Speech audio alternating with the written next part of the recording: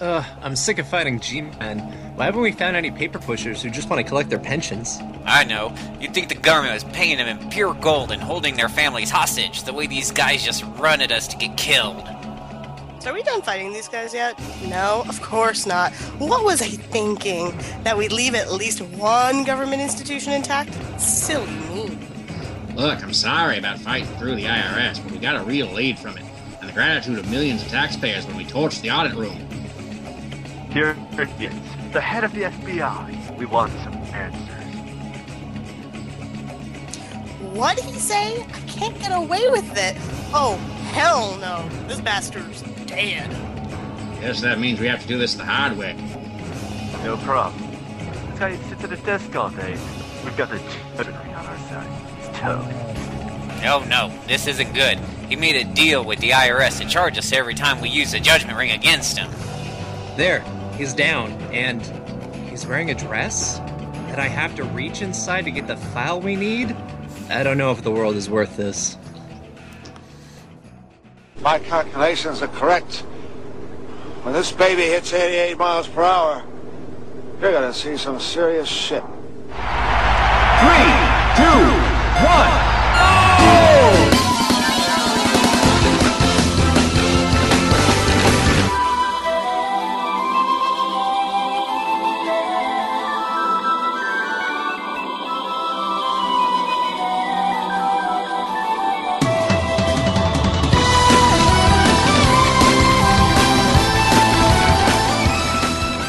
RPG Backtrack, your time-traveling podcast where we discuss computer and console RPGs from the 1980s right up through yesteryear.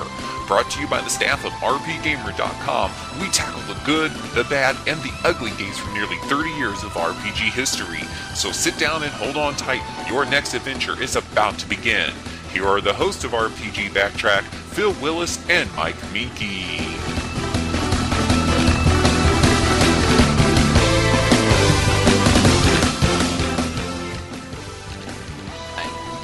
And welcome to RPG Backtrack number 86, Rasputin's iPhone.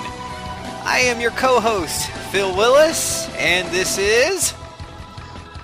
Well, I go by many names, but you probably want to hear the name Mike Minky, so that's the name you're going to hear. Our other co-host at arms.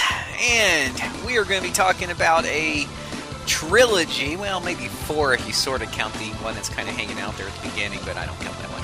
A trilogy of Shadow Hearts game, and to help us do that, we have a trilogy of freshly sealed guests to help us out today. And who's doing the fresh sealing, you may ask? Why, that could be the one, the only Trent Seal 'em Up. Hey, how we all doing? Doing, Mr. Trent? I live the dream. Ready That one hurt. Ready to seal in the goodness? Apparently not. With judgment rings? He's thinking really hard about that one. Where's Judge Judy when I need her for pun hell? And you'll be cooking those puns over an open fire and toasting your Sam marshmallows. My poor last name. My poor last name. I feel your pain. I really do. I know. I know, Nathan. We are very sad. And yes, that is Mr. Nathan Schlothen. I'm not going to correct you this time. It's just not worth it. Just isn't worth it. Fun times. Woo. So we're here to talk about a whole bunch of Shadow Hearts games and this other game that I'm gonna let Michael pronounce that one when it comes time. Or I'll let Eris from Final Fantasy VII do it, I'm not sure. So we're going to take a quick small break, you see, and we'll be right back after these commercial messages.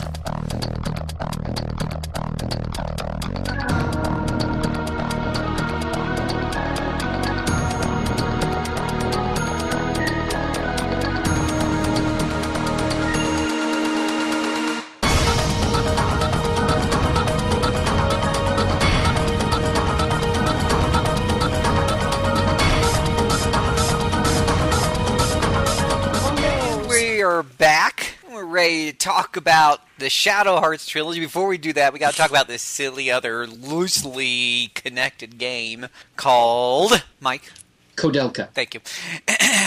And this game called Kodelka was developed by Sacknoth, published by SNK. This game called Kodelka was released in North America on June 29th, 2000 for your PlayStation Home Entertainment System. This game called Kodelka is a single-player RPG experience coming to you not on 1 or 2 or 3 like that wimpy game Final Fantasy VII. No, this thing's coming on a mind-blasting 4 CD-ROMs. That's like halfway to a DVD or something. Holy cow. Yes, and amazingly, you can finish it in under 20 hours. That's easily. That's like 5 hours of CD. It's like you're listening. Less than that. Yeah, it's like you're just... I finished the first CD in 2.5 hours. That's PlayStation games. That's impressive. Well... And of course you'd think, the graphics have to be beautiful if it takes up that much room. Well, what do you think, Sam? Are these beautiful graphics? They're kind of fugly. They're not that bad. Okay, they're not that bad. But No. I I've don't seen a know. lot I worse can't of it. see where some things are most of the time. Yeah. It's for like, something where's that came this out- door? It's where's where the you can't door? see it, of course, Sam. You gotta wander around the room until the camera angle changes for Why? you. Don't you Why love can't that? my psychic gypsy abilities fix the doors in this game, huh? Seriously. Because why can't they use doors my have no powers? minds that psychic powers could affect. I Fight just that got to door. something deeper than the game had ever expected. Yeah. By the way, guys, if you ever want to be creeped out, like really creeped out, do a Google image search of the title of this game. You'll see nothing but really creepy black and white photos that aren't even related to the game. That is intriguing, and I'm not doing that for fear of nightmares. No, thank Yeah, you. if you could see what these things are that you're fighting, they might be kind of freaky. They kind of already are. The guy who hangs out on the ceiling and shoots you. with He's no my head. favorite enemy. He's the only one I have encountered more than twice. Because there's a lot of palette swapping in the enemies for this one. Yes. We're fighting a lot of spiders. Yes, I have encountered the spiders. I'm only on the beginning of disc 2. And cockroaches, of course. Big, ugly cockroaches.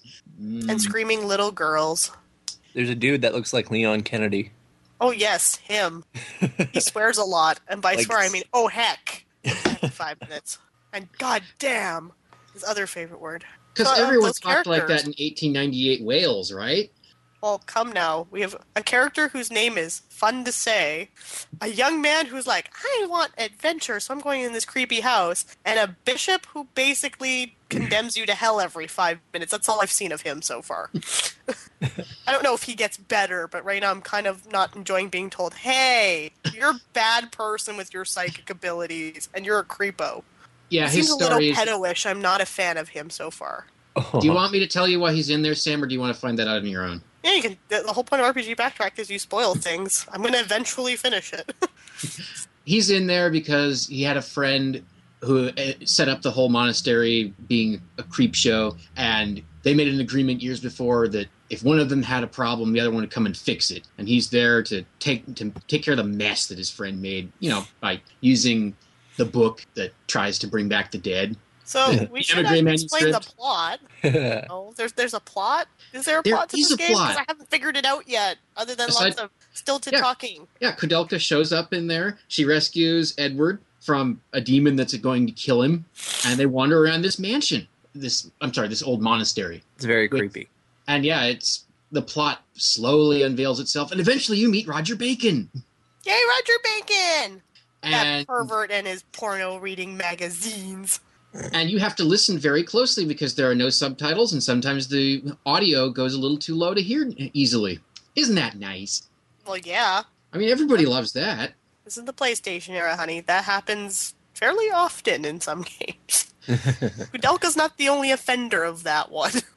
No, it's not. But it's more noticeable, definitely, in Kudelka, that's for sure. Maybe I'm Yep. cutting it less slack because it came out fairly late in the PS1's life. Could that be it? Maybe. Maybe. Jinx. And of course, we're trying to have a survival horror / RPG, which with turn-based battles that happen randomly, because those are frightening. To be I mean- fair, the game itself does actually remind me personally a lot of Resident Evil. Based on my experience with Parasite Eve 2, I have no desire to ever sample those tank controls, and only large sums of money being thrown at me would change my mind in the slightest on this. I just do not have fun with that kind of control scheme. Yeah, tank controls, not great. Pretty much don't play the majority of survival horror games. Yeah, I was gonna say I'm a huge Silent Hill fan, so tank controls are pretty much my bread and butter. I said, don't play Galarians, Jooms. As much as it's a cool idea, it also has tank controls. And of course, those fixed camera angles, because you were talking about that, Sam. Aren't they great? Let's stop picking on the game. It's not that bad. No, I'm picking on it, but I should say that I'm not doing it out of any real hatred. I'm not sure is it fixed camera angles though? Because I thought the environments were more or less pre-rendered. They are, but there's some areas that are completely fixed and you can't change the camera. No, what I mean is like if the environment is pre-rendered, like in Final Fantasy VII, Final Fantasy IX, like it's a completely artistic background. It's static. So is it really a fixed angle if the room's just drawn weird? That is an excellent point. I just don't like how I can't see doors. Because to be fair, the same thing happens in Shadow Hearts. Oh, God, yes. Yes, the first one, but we'll get to that. And yes, I'm sure you've noticed some of this by now, Sam, that you need to go around and make sure you've grabbed everything that you possibly can, because you just might need it. Yep. For a puzzle. I don't think I've encountered too many puzzles yet. You will. I fell down a hole, and there was a little girl named Charlotte, and she was all like, I'm gonna murder you! And then I was like, okay, I guess you're gonna murder me. And then Kudelka's like, I'm not afraid of you. And meanwhile, there's Edward being like, I am so terrified I'm going to pee my pants. And that's all I've gotten out of the plot. And me going, wow, stereotypical creepy girl. I guess you're a vengeful spirit. Children are creepy. If their names are Nanako and, Clementine, then yeah, the majority of children are creepy. So you'll meet Roger Bacon when our heroes are exploring the monastery and they find a coffin and they just kind of decide, hey, maybe if we open it, we'll find something. And out pops Roger Bacon. He's a philosopher, right? He's kind of a... Are you talking about the real Roger Bacon or Shadow Hearts Kudelka Roger Bacon? No, this is the real Roger Bacon. Okay, here's him up. Yeah, he's kind of a perverted mystic guru type guy who also happens to look like an alien. Does he have porno magazines in Kudelka? That is my question. I don't remember. Because he has them in every other game, and there is always a quest to go find porno mags. Always. Well, they are my favorite quests because they're really ridiculous. Well, in this one, he talks a fair amount, and he's got some goofy old man voice. But I'm trying to remember. See, I guess we should get into the mechanics of it a little bit, shouldn't we, Sam? Wouldn't you get any? How you get items randomly dropped from battles, and they can sometimes break in battles. Oh, yes, that. Breakable weapons. They are actually okay in this game because you get a lot of them. Yeah, it's not a major issue. But that also kind of ties into the survival horror aspect of it. Yeah.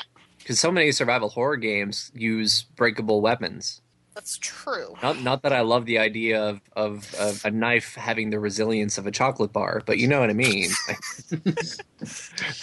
But no, yes, or a gun, or an axe, or that really expensive and ornate-looking sword that broke after you used it 3 times because the game decided the RNG was against you today. Yeah, this axe is made out of licorice. Oh man, candy axes! I want that. Really was a chocolate axe. You melted the handle by holding it too long. But yeah, no, I mean, I don't think this game is entirely the worst defender for the breakable weapons, because for the most part, they are plentiful. You get a lot. It's not like a game like Hexy's Force on the PSP where, like, your weapon breaks after, like, 1 usage. I've actually had really good luck with the weapons. Actually, on the first disc, I had this magical axe, and it lasted, like, a good 40 hits before it finally, like, kicked the bucket. I was pretty happy. Yeah. So it is pretty randomized, I guess, like how long the weapons actually last. I suppose it's kind of hard to find a balance because whenever there's any form of breakable weapons, you need to have other weapons at disposal, but you can't. It seems kind of weird and unnatural to have like a huge stockpile of them. Like when I played Silent Hill Origins, like all the weapons were breakable, but that unfortunately meant that my dude who was just running around in like a puffy jacket managed to hold like 40 televisions in his inventory. Like it gets to a point where you have to ask, like, could this person realistically hold so many things at once? Somebody was Especially watching that Yellow might be- Submarine and got a hole in the pocket. Yeah, and what you will come across, because the weapons don't break every battle, is eventually an item limit. At which point you get the fun task of picking through and deciding what you don't need and disposing of it, ideally. We know how much you love limited inventories, Mike. You love them. Well, it didn't bother me too much here. Hey, Mike, remember silver? What? I'm sorry. I'm drawing a blank. It's like you're asking me to remember that time I broke my arm and I went to the doctor's office and the doctor said it without anesthesia because that was a better day than the time I played Silver. I am a horrible person. Continue. Music in Kodelka, Sam. It's Isn't it non-existent. That There's two songs total. It kind of works to its atmosphere, though. In this, I actually like it. It doesn't bother me. yeah. I actually find the battle theme really irritating, though. It sounds like something out of, like, a 1970s, like, VIP room or something. I don't know. It's just really, really bad. VIP And the boss theme's no better. like a blaxploitation film. I don't understand where you're going with this, Sam. I don't know where I'm going anymore Ouch! either. Ow! Sexy times. Kudelka. Okay, let's just put those away. The two songs that exist in Kudelka both sound like they need to be in a 70s porno. Okay, I said it. There, done. That's fair. To be fair, I don't think music is the strength of the entire Shadow Hearts series. Some people might disagree with me, but I just don't think it is. I don't think it's the biggest strength, but I think most of the music I've heard in the actual Shadow Hearts games is pretty good. Yeah, it's like it's not outstanding, but there's a lot of you talking about it right here and there, but I can't find anything wrong with it. It's only there's a few tracks I remember liking. So. Well, then this is the thing, we're picking on Kudelka, which is a game that has little to no music, but I mean, as we talk about the Shadow Hearts series further on, I mean, the music is very eclectic, it is very unique, and I actually quite love a lot of the music, especially in Covenant and in From the New World. So, it does have its strengths in terms of music. And its battle themes get a hell of a lot better. It's true. I mean, if you want to talk about things like voice acting in this series is made of special needs when it comes to voice acting. And I love it for it. Well, Sam, let's briefly give mention to how accurately Kudelka portrays people in 1898 Wales. Not at all. Because as we all know, this is made by a Japanese developer. What do you people expect? A Japanese developer that went to England to scout out a location to use for rendering the game. I want to pick on the voice acting in this one in particular, because what I've noticed with Kudelka in particular is the lady who voices Kudelka sounds so bored that it's like, wow, you don't actually care what's going on. Edwards just sounds like a nut job. Of course she doesn't. You already bought the game. Hello. and James O'Flaherty, like, every so often the guy dips in and out of an accent, so you can't really tell, like, O'Flaherty, Irish name, but no Irish accent.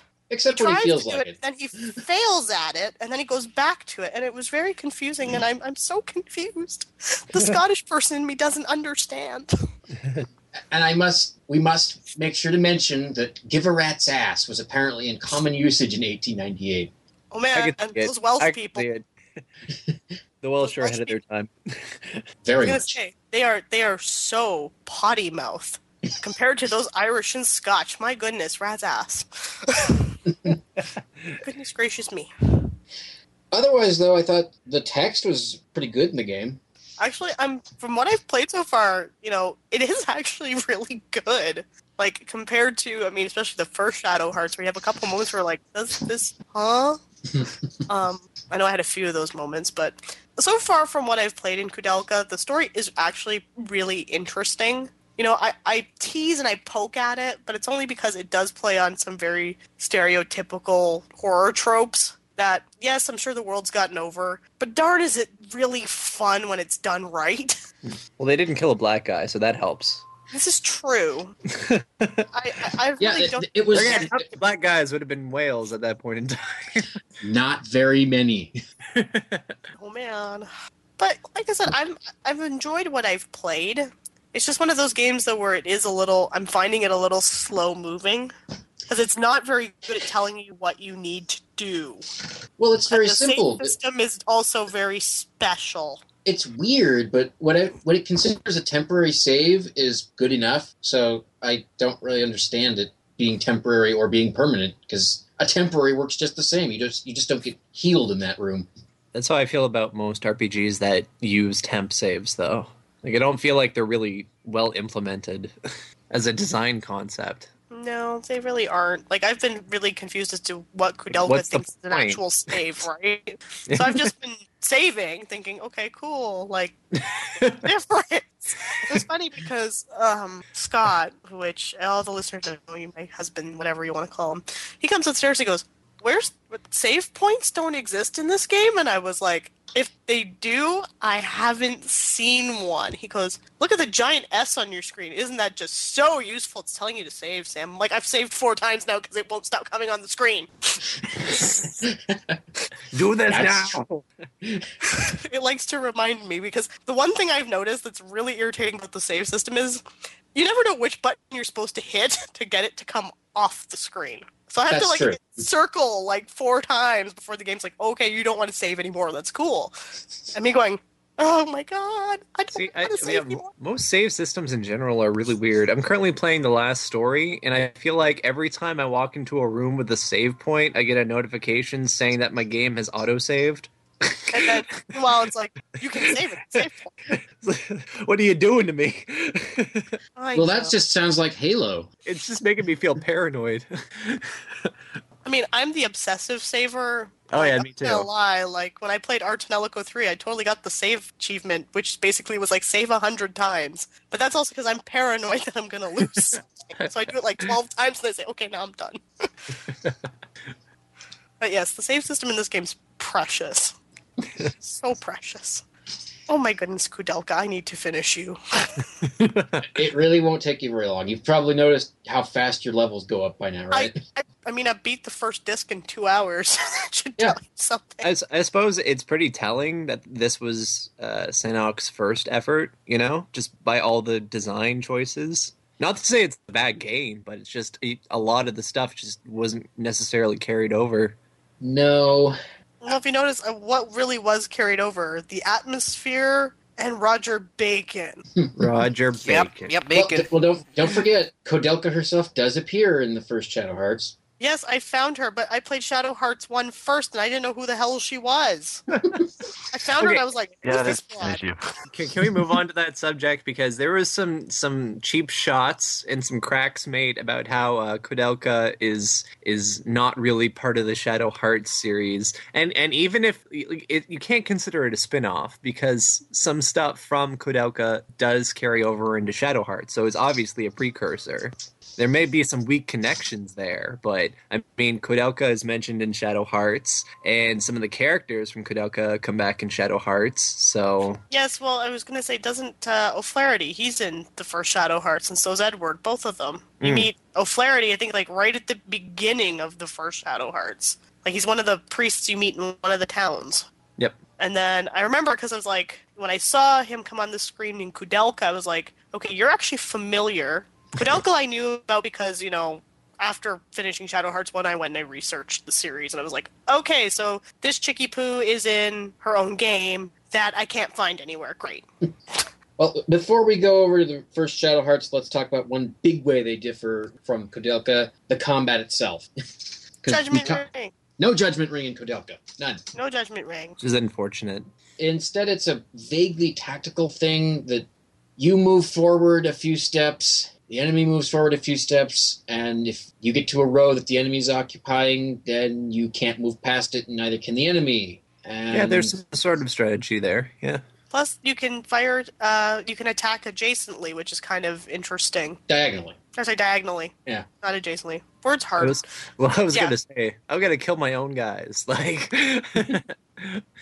Yeah. Magic is also different in this game, too.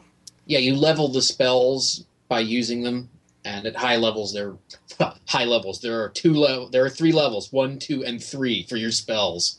Again, that shows how short the game is. I do like that it's use based though. I have been enjoying the use-based aspect myself. And I like being able to play with the stats as I see fit, which is really nice. Like, when you level up, you can put points into your stats. I like that. Mm. Especially Yeah, because, like, that's cool. Kudelka, like, blows stuff up now in one turn, and it's kind of awesome. Yeah, but don't you also kind of get kind of concerned because whenever someone Yes. is telling me that I can assign my own attribute points, part of me is like approaching it like defusing a bomb. Like don't fuck this up, Trent. You get 4 with each level, and the game makes you use all of them in one go, and it even tells you what each stat does on the screen. Yeah. Well, There are a couple for each character that you can probably mostly ignore, but you want to go for a balanced approach generally. If you just put a whole bunch into strength, then suddenly you won't be able to hate a damn thing. Yeah. Well, and that's just it. Like, everybody plays with those types of stat systems differently, but for the most part, if you don't do a balanced approach, you do screw yourself over. But I always try to do like 2 points into something that's really useful for the character, and then I would use the other 2 for other things like upping their vitality or upping their magic defense, depending on how sucky it is. I'm looking at you, Edward. Mhm. And one more thing about it. It moves pretty slow. Yes. You Why get to does watch every them Edward- slowly traipse over the field and slowly carry out their actions. Okay, what's every Edward? Yeah, I was gonna say, why does every Edward in every RPG kind of suck? This I guy don't- is better than the bard. He is not a spoony bard. It's true, he can whack things really good. And frankly, because Summit Entertainment is constantly on the search for ways to milk Twilight, I'm sure there will be a Twilight RPG somewhere where Edward will suck. Which is Suck fair. and blow? And Sparkle. Oh man, gotta have sparkles. Yes, the power of sparkling in an RPG. What will it do? It has all the abilities. You know what? I think we've really derailed now. Let's move on to think the it's first set of time. hearts. Yes. Alright. Phil's turn. We need to spin a judgment ring to save us from this. Whoa. Alrighty. How about no? This is wonderful. This is beautiful chaos. You stop now. You know what's beautiful chaos? Shadow Hearts for the PlayStation 2, developed by Sackneth, published by Midway. This this was released in North America on December 12, 2001. Shadow Hearts is a single-player RPG experience coming to you on one blessed DVD-ROM. And also packed full of greasy goodness with its very own Roger Bacon. What is it with Roger Bacon? I didn't quite get the whole Roger Bacon reference throughout all the game. Is it a joke or something? Is there a real Roger Bacon person? What is that? He's a real So person. Roger Bacon. He's a real person. Roger Bacon was a monk from some ago. He's the guy credited with the Western development of gunpowder. Yeah, he was a monk from the 13th century. And is the fact that he's in there using his name here, is it kind of funny or did I just totally miss it? The real Roger Bacon probably didn't look kind of like Yoda, Yeah. but there were no photographs in that period, so who knows? Don't be too harsh. It's hard to do faces this early into CGI. This is true. All the They're trying to make him look like an Faces alien. are He lives hard. in a UFO. Yes, any guy who gives you the opportunity to name him in every game, except it's all a fake out, and every name is something along the lines of strange creature or weird being, you know you're not looking at your standard guru, whatever you want to call him. now. Again, yeah, there's a flying saucer and has a vending machine that sells these ridiculously powerful weapons. I mean, this guy's just crazy. Yeah. Well, He's the reason why I think I bought the game, to be honest. Because I remember being in a video game store and seeing this game on the shelf that was published by Midway. So I was really confused by the cover art because I assumed that it had to somehow be like a racing game or a spy game or something. Yes, Midway, noted RPG publisher. So reading the back and seeing that it was like a role playing game, and then see like if you look at the front cover, it looks like his head is trying to consume Yuri's head, but he's just like this floating giant head in the sky. That's why I bought the game. Of course. Because I was really confused by the cover art. Well, I'll go on record by saying I played this like not that long, like after it came out. It's been like a long time since I played the game, so I'm going to leave you guys mostly to talk about the plot and the such. But the second one, I'm actually playing the second one now, so I can at least speak to it because I played it. And the third one I played a bit, back in the day. I didn't beat it, but I put some good time into it. But this one is the furthest away from my memory because it's been like almost a decade since I played it. So why doesn't somebody who's played it more recently tell us about the plot? I guess I'll step in since I haven't been talking about it tonight. Yay! Yay! Because I played this when it came out too. Yay I for played bad this when it came out. memories. Yeah, I played this when it came out, and then I think I never finished it, then I replayed it some years later, so it's a little bit more recent than that in my head. Basically, this game I can help you if you need it. Okay. Basically, this game tells the story of Yuri, the guy who, well, I forget the exact word they use for it, but he has a power to... Harmonixer. Yeah, it's basically a shapeshifter. Yeah, he can basically take on the power of demons, use them to fight evil things. Basically, the entire thing starts off with him rescuing a girl on a train from this evil Roger Bacon, who is, in fact, not the Roger Bacon we've been talking about. It's, in fact, the guy who taken on Roger Bacon's name, Albert Simon. Albert Simon, yes. That's revealed in the second half of the game, but he is the villain. Well, of the it's game. not a very long game. Hell no, it's not very long. Like, what, 30 hours maybe? You have to do everything? If that, yeah. You can beat it in under 20 if you push. Yeah, I remember it. That part I remember it being pretty short. Yeah, there's a lot of fun to do on the side if you don't just push through it, but not too much. So this isn't a game with tons of side quests, just a handful. Anyways, like, Yuri rescues the girl Alice from the evil Roger Bacon, also known as Albert Simon or whatever. And thus, it turns out this is a girl with powerful abilities to help. It's just something called Demon Eyes, but to see spiritual stuff and be aware of it or something. Basically, she's just a little... I figured it's just basically a normal girl who got caught up in all things because she has supernatural powers that don't even do all that. I was gonna say, isn't she like an exorcist?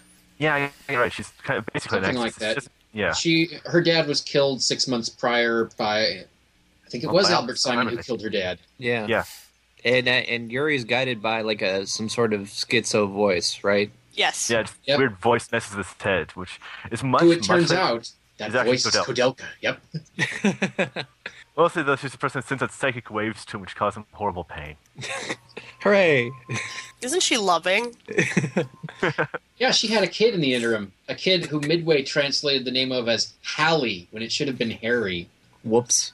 And also, this kid kind of grew up without his parents and turned into a psychic thug kid. Well, Yeah, not leading very- all the orphans on the streets of London. Again, that's later. First half of the Yeah. game is China, not London. And in Yes, because China, it meets Susan.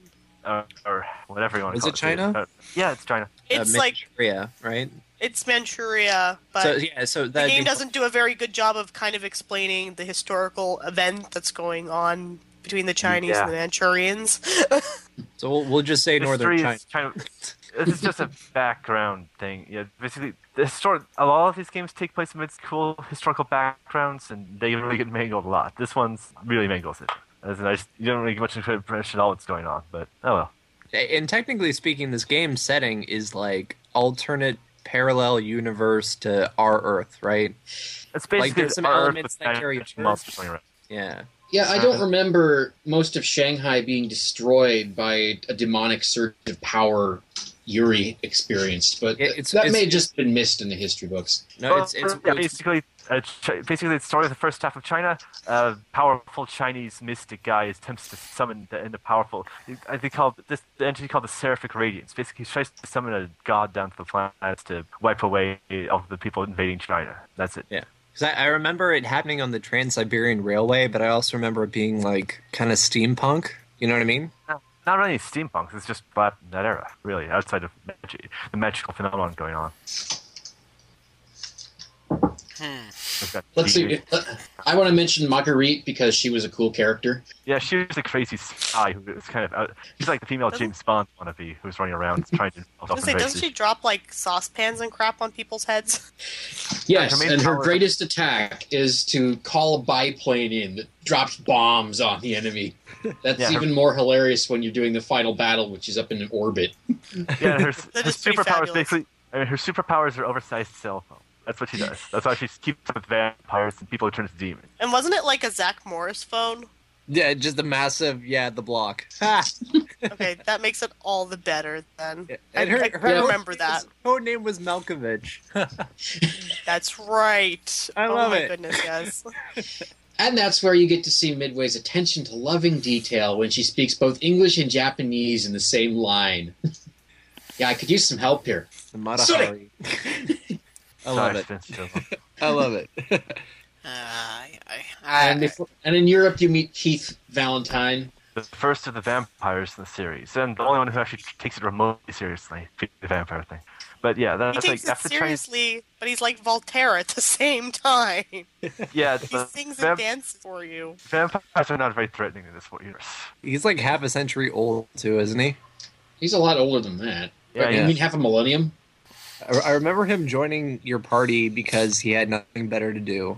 Yep. Yeah, pretty much. Yeah, that's Well, I was thinking and- everyone is afraid of him. It's like you walk into town, they're stringing cloves of garlic from the windows, and everyone's living in utter fear and terror. And then you walk in, and this is this pleasant vampire guy who greets you. There's nothing much to stand, but he's like the least scary vampire ever. Yeah, if you're a vampire of good breeding, then the sun doesn't bother you, crosses don't bother you, garlic doesn't bother you.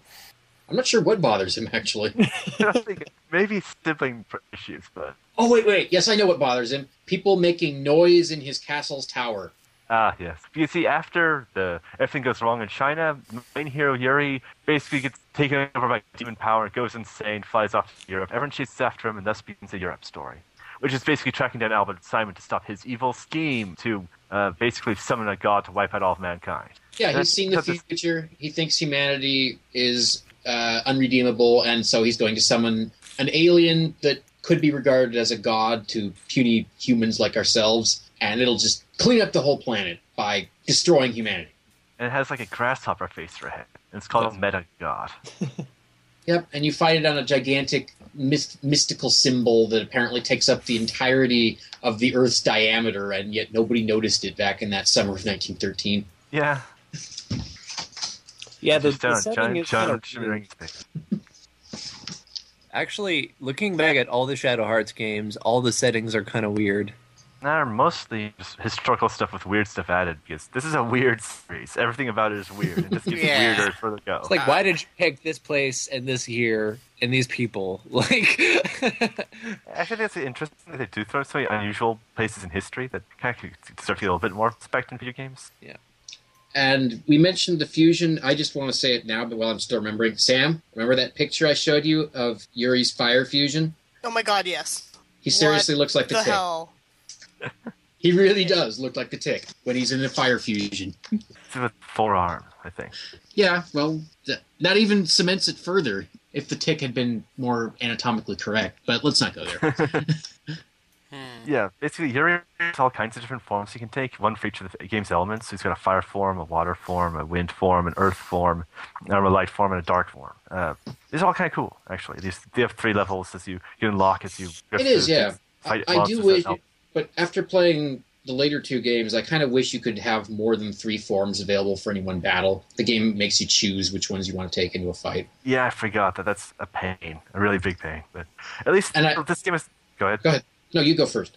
Okay, so at least I love the way this game costs these transformations, though, that you can just use them every fight, because transformations don't require MP or anything. They require your sanity. He has to give a huge chunk of his sanity to transform into a demon, because every character has sanity points. You have them at a full gauge at the start of the battle, and they drain off 1 point every turn. And Yeah, if you so run out if of we're going to go sanity into mechanics, yeah, that's my territory now. See, that I let you guys I handle get to claim whatever territory I want. Yeah, well, okay, so sanity points, as you you were kind of going through real quick is, yes, every character has so many sanity points, and as the battle is wearing on, every turn they lose one of those sanity points, which is indicative of them facing these horrific, demonic, otherworldly, just disgusting creatures, whatever that may be. And I don't remember in the first game, but I'm loving playing the second game where the lady on the team, even though she is a lieutenant and she has all this battle training and upbringing, she has 4 sanity points to start out with. Whereas, of course, all the guys have like 6 and 10, and the hero has like 25. You know, she's got 4 because she's a chick.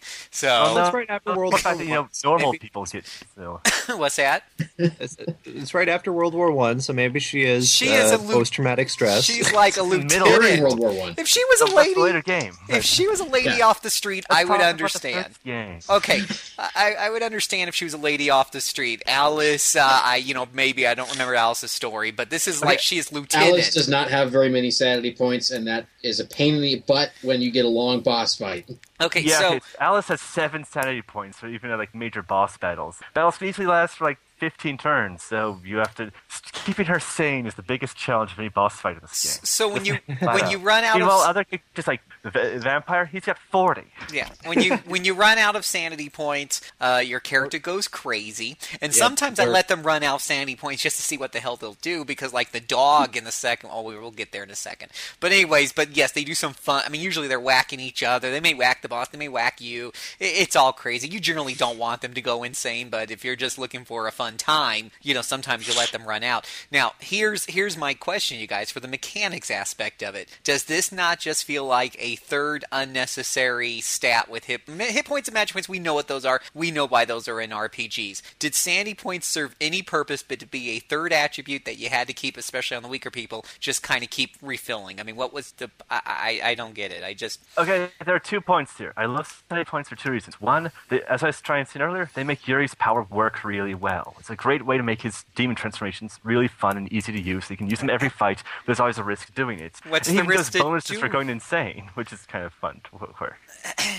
The second point of sanity points is that they kind of add to the flavor. Like, you're fighting these horrible, monstrous things, and Shadow Hearts in particular is trying to be kind of a creepy game. It's very much in the Lovecraftian idea of fighting off these horrible things. But it just ends up boiling down to, on boss battles, because on regular battles, you always kill them before you run out of sanity points. So on boss battles, it just came down to make sure you throw Alice or whoever one of those sanity berries or whatever the heck they were called every 4 rounds to keep them safe. It just ended up being something else in the rotation that I had to do when dealing with bosses because bosses would generally last longer than Alice's sanity. Again, it matters most of all for the one character who uses that up, and that's Yuri, and it really works well for him. So I don't know if I ever ran out, even with Yuri and his transformations. I don't remember too many times where I had to throw him a hell. His ultimate transformation, Amon, when you first get it, he'll drop him to like 4 sanity, when it makes it almost impossible for him to use. So, he's got that issue. Yeah, personally, I like sanity points for a bit of a different reason than what Nathan stated. I think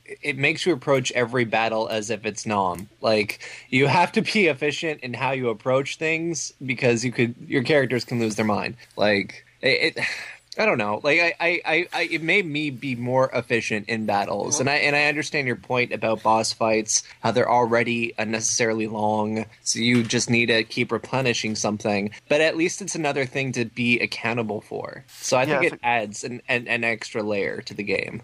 Of course, there's items like, the huge jar, which increases your stats, the cost to make your sanity run out faster, which is kind of interesting that adds extra difficulties trying to keep people sane during long boss fights. I mean, the economy of actions that you normally see in a JRPG battle, we all know about economy of actions. It just basically, if you don't take down a boss within the 7 rounds, when you have to start replenishing what's her name, and then a few more rounds later you'll have to start replenishing other people as well. Essentially, the punishment will be that the economy of actions will start turning against you much harder. Because now, on top of trying to heal everybody, keep their hit points up, while you're trying to keep everybody buffed, by the way, you're going to have to start worrying about sanity as well. I kind of like that thing of RPGs. When boss fights make you start, have to manage things, not just run through things smoothly and have the extra complications you need to worry about. And that's one thing I like about them. To be fair, if it were not for sanity points as well as the judgment wheel, the battle system would be pretty mediocre. It'd be very conventional. Yeah, it would be very kind of limited battle system without those elements. Yeah, in this one in particular, without the sanity points in the Judgment Ring, what have you got? You've got standard turn-based, here, we're going to stand in a row, the enemies stand in a row, let's whack each other. Yeah. And then also the characters only have so many, each character only has like 5 moves maybe, other than Yuri, so... That's what I'm and saying. they learn them through standard leveling up. And after playing the later 2 games, this really bugs me that you have to pick 3 people and stick with them, and the other 3 just hang around somewhere, and they don't get anything unless you go back and switch characters.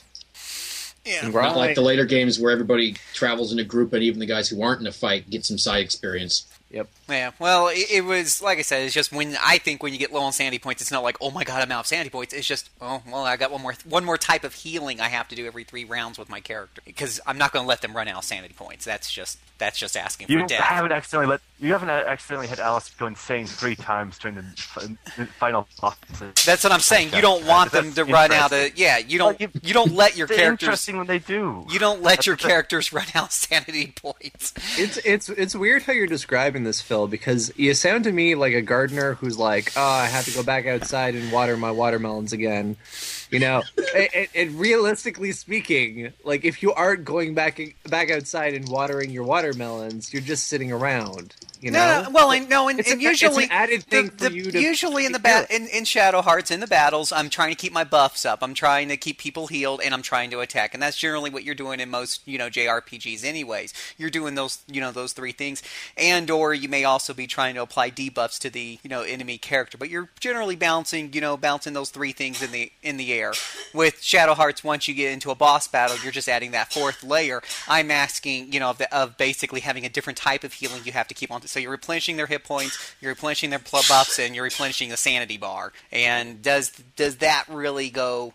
I think the first 2 times I saw them run out of sanity and gone crazy, that was like, oh my god, that is so hilarious, that's so tasty. Oh my god, I'm about to die. Yeah, I'll never let that happen again. It's kind of cool the first few times it happens, you're right, it adds a lot of flavor to the game, but then after that, you're damn sure you're not going to let them run out again. So you're just going to make sure you keep up with the berries or whatever have you every 3 to 4 turns on every character. Yeah, but that said, I don't think that all forms of replenishing are equal because the outcome is different. Like if you don't replenish your health, you die. If you don't replenish your MP, you can't use skills. If you don't replenish your sanity points, your character goes berserk. You lose control. Right. So like there's enough difference there that I don't see it as just another thing to take care of. I see it as an added layer that you have to pay attention to. I don't think you want them to... I think you'd rather them die than run out of sanity points, because if they die, at least they're not going to come and kill you. Every once in a while, I will admit, if you run out of sanity points, and you're super lucky, and I've had this happen before, if you run out of sanity points, your insane person attacks the boss, and they usually hit really hard when they're insane.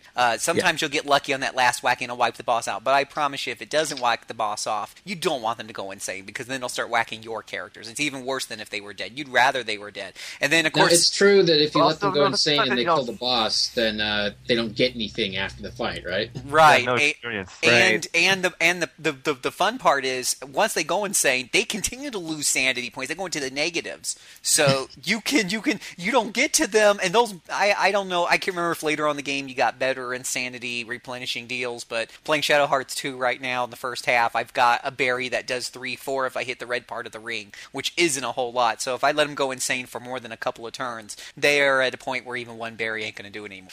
Yeah, but it is really fun when the dog takes a piss on something. Anyway, so okay. Number 2, the other thing that we talk about that makes Judge.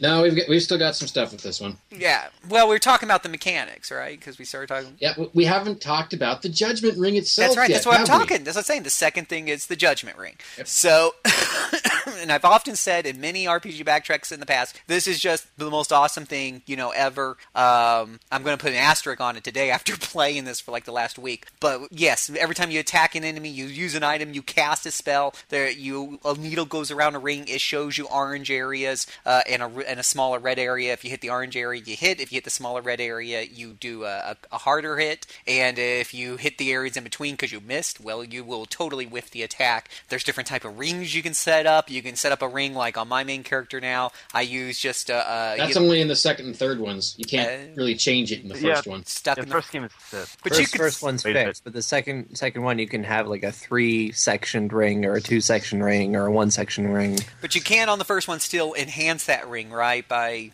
equipping items or anything, slow it I don't down, think speed so. it up, nothing. There are only a couple there's things that additions modified. What's that?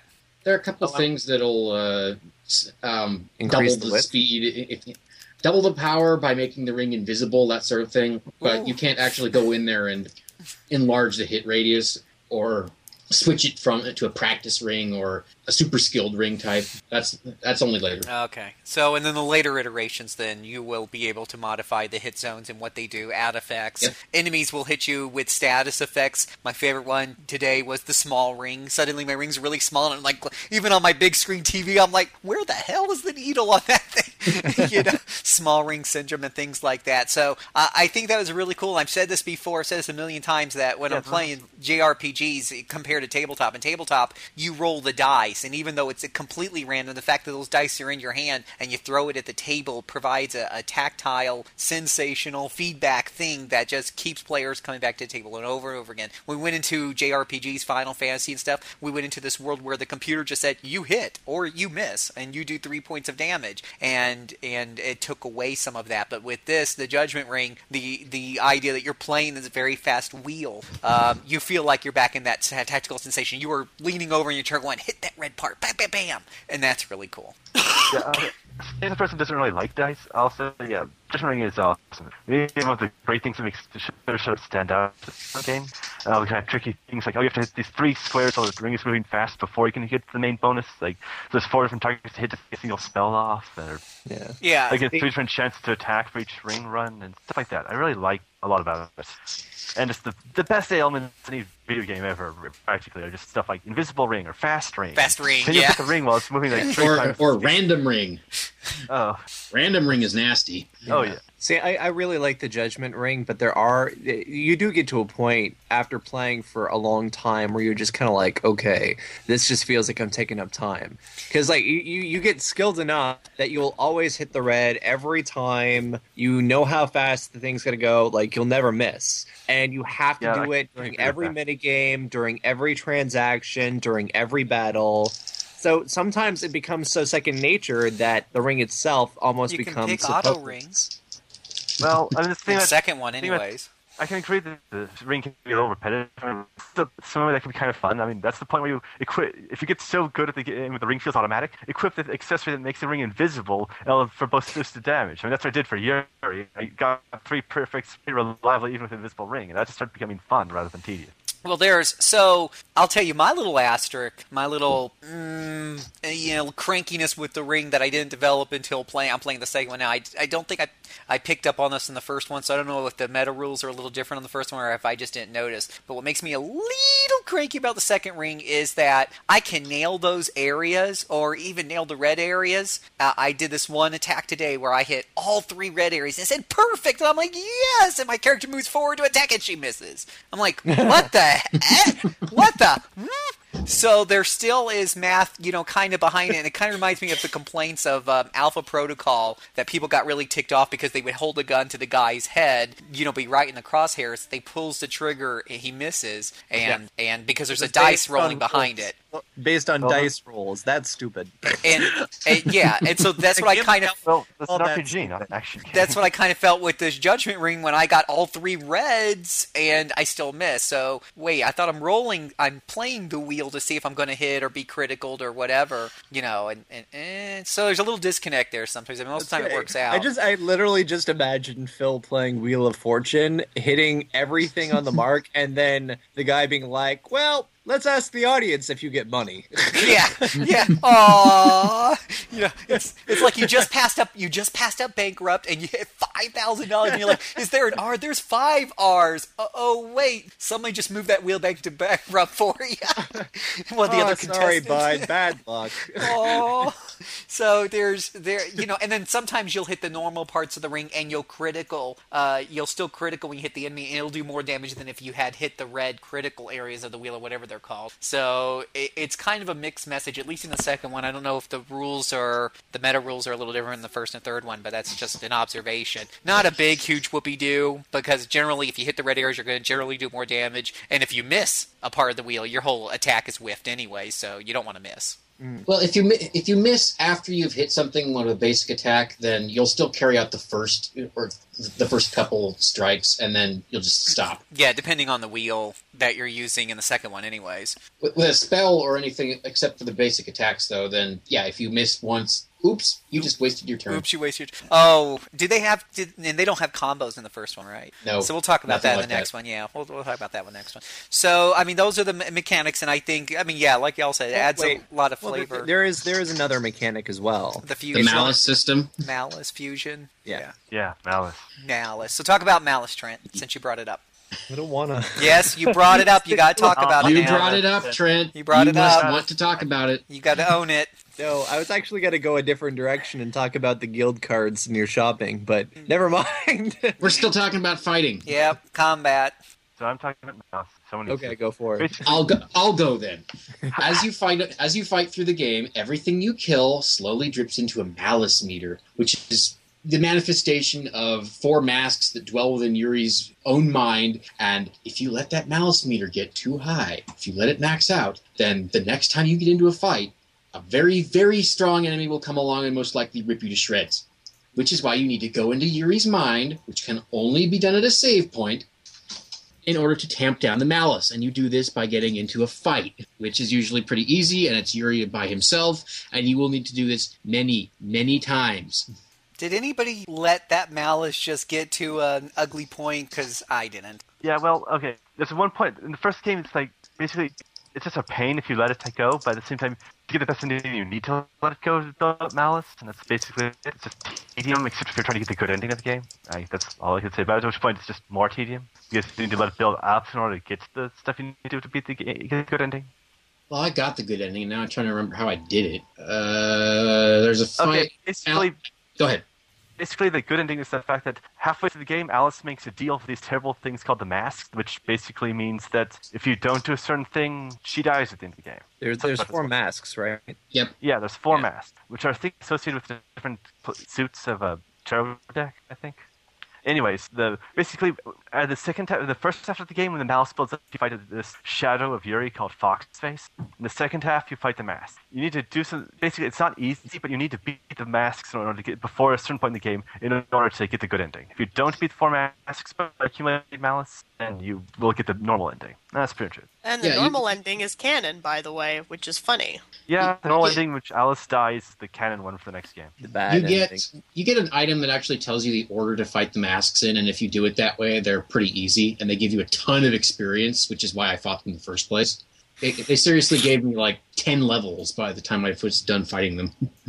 That sounds like a good way to level up to get the Seraphic Radiance. And yeah, then if you've done that, then near the end of the game, Alice has to take on some manifestation of Malice in Yuri's head, and if you did that, then Yuri will come there and help her, because otherwise Alice is just not that great at fighting. Alice sucks at everything other than healing. She's a great healer, but not much else. Yeah, and because the developers were pervs, they decided to make her final attack show you up her skirt, even though she wears the shortest skirt ever. Yeah. Because when she has a beam from a floating pyramid incinerate the enemies. Sam! Yeah. It looks like the topic of Alice brings up verbalities from you. Wait, we talked about the feud. We talked about how he absorbed. How he becomes the tick? Yeah. Yeah. Okay. Oh, yes. And there is one other thing about the fusions in this one. You need to fight enemies of the right element. Otherwise, you won't get any souls to use to power up your fusions. So this basically means grinding them in a few places you can fight the enemies of the right element. Yep. Yeah, between this and Malice, there's a little bit too much grinding in the game, which is one big flaw on it. But, well, that and the PS1 style graphics, for even though it's a PS2 game, and the kind of lackluster. The graphics were definitely pretty hard. I remember that. Well, it was 2000. If it was on a PS1, then it would look pretty good for that style. It's on a PS2 though. 2000, yeah, I mean, it kind of looks like it was not a great year for any game on the PS2. Well, I'm just saying, it looks not since that. Since it came out a month after Final Fantasy X, I have to take issue. No, that didn't happen. Yeah, compared to Final Fantasy X, does not look like a great game. it gets better. Yeah, it looks pretty fugly. It does get better. compared to Final Fantasy X, but Yeah, even though this is PS2, I still wondered several times, what exactly am I fighting? And of course, there's that fun, here, let's wander around the pre-rendered backdrops, and I it's actually not like bad as a lot of I PS4 like games. pre-rendered backdrops. I think that is like the first and last time the PS2 saw an RPG with completely pre-rendered backdrops and three-dimensional avatars. Quite possibly, yes.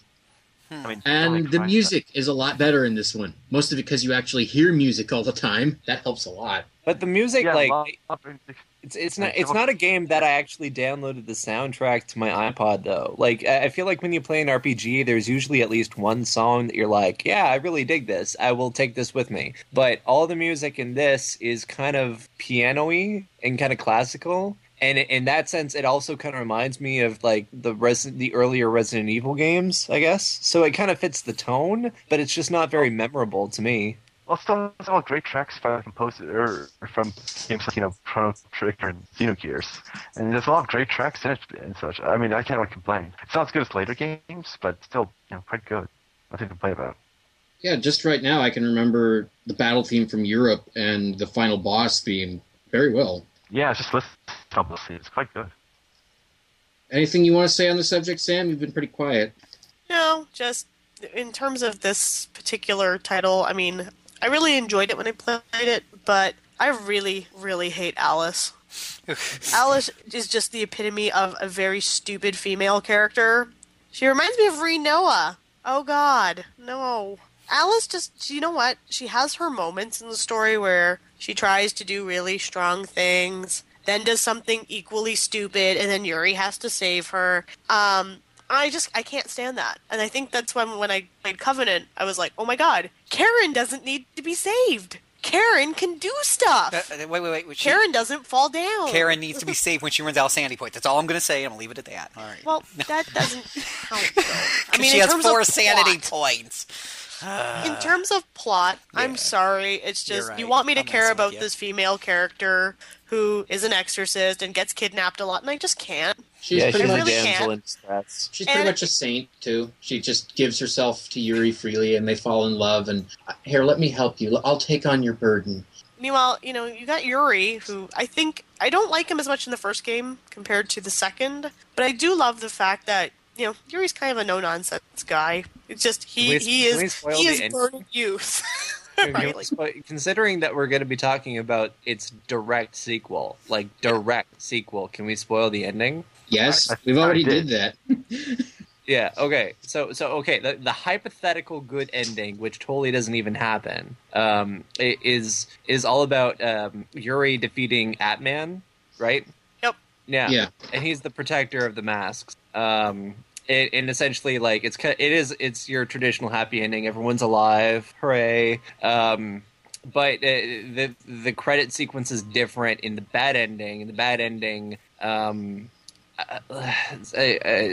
can't remember all the events, but Alice doesn't wake up because she sacrificed her soul to Atman to protect Yuri after he tried to fuse with. Seraphic Radiance, right? Perfect rating. Yes, yeah. So she's gone. So at the start of Shadow Hearts Covenant, it's like Yuki going on with his life. Yuri going on with his life. Yeah. Yeah, let's get to that when we get to the Covenant. We still need to talk about the first game. Like, saying Albert Simon is actually kind of good villain. I rather liked him in this game. I like his top hat. Yeah, Albert looks like he's about to go out on the town with the casino all night.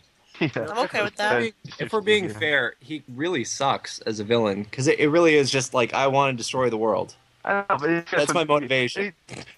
I was like, at the same time, he's kind of just in it. Like, the game developers at least do things like, have a funny moment where a rock bounces off his head while in the middle of a maniacal laugh, and there's one of the fancy scene.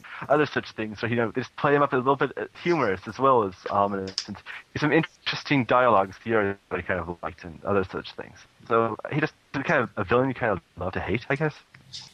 That fits. Works for me. I suppose translations I are don't- in this game too. Honestly, I'm surprised it's as decent as it is, considering that Midway is known for what else that involves much translation.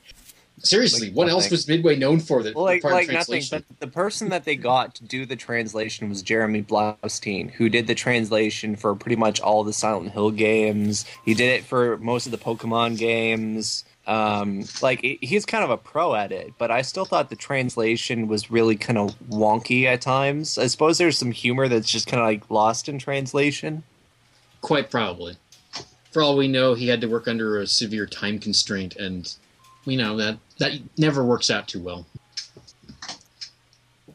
Are we finally tapped for the first Shadow Hearts? I think I'm good. Alice still sucks. Zuzan Shen's pretty awesome, though, and nobody even talked about him. Oh, jeez. Yeah, well, he's The old at least guy. He's the most forgettable character in this game. Really. He's I- stereotypical old man. I love him. I think almost all the character, especially later on in the series, but most of the characters in Shadow Hearts as a franchise are really decent. Yeah, well, they just pick such a good variety of different characters.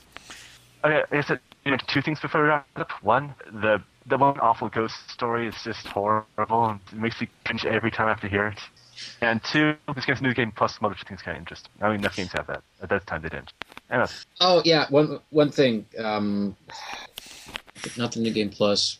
God damn it! I just knew what I was going to say. Now it's gone. This does not help. Okay, it must not have been that important. All right, then we will take a tiny break and come back to talk about Shadow Hearts 2. Hold on to your hats. Your top hats, your bottom hats, your 5-gallon hats, 10-gallon.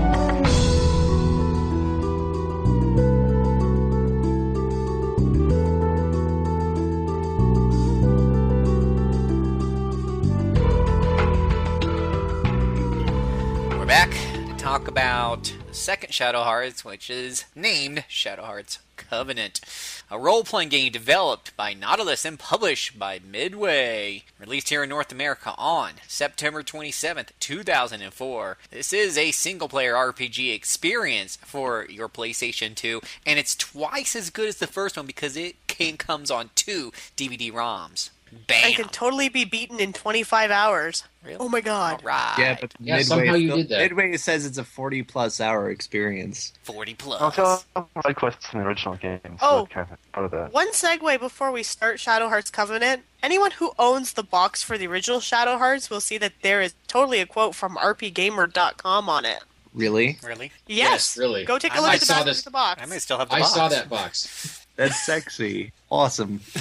Okay, now we can talk about Covenant, the best game ever in the series, and oh my god, Karen, I love her so much. This is definitely overall. There's a lot of things I like with the original game doesn't quite do, but this is Hold on one definitely the second, best Nathan. I'm overall. going to pull you back into the call here. A little disconnect issue there with Nathan. Uh-oh. Little disconnect issue Anyways. with my computer. There it goes. Karen, boobs, awesome. Sweet mother of holy triple D cup. What is up with Oh my that? god, I know. She is It makes rocking no some awesome sense. boobs. Yeah. Okay, now what am I hearing after coming back? Sam got to talking about Karen's boobs. Are you surprised, really, Nathan? No, I'm not. You know, I make a terrible lesbian, but that's okay, because I can appreciate women's boobs. The story starts a year and a half after Shadow Karen's the Hearts. story. Everybody only cares about Karen's boobs Giggle, giggle, and giggle. Karen's boobs. Ay, ay, ay, ay, ay. She's good with swords, too.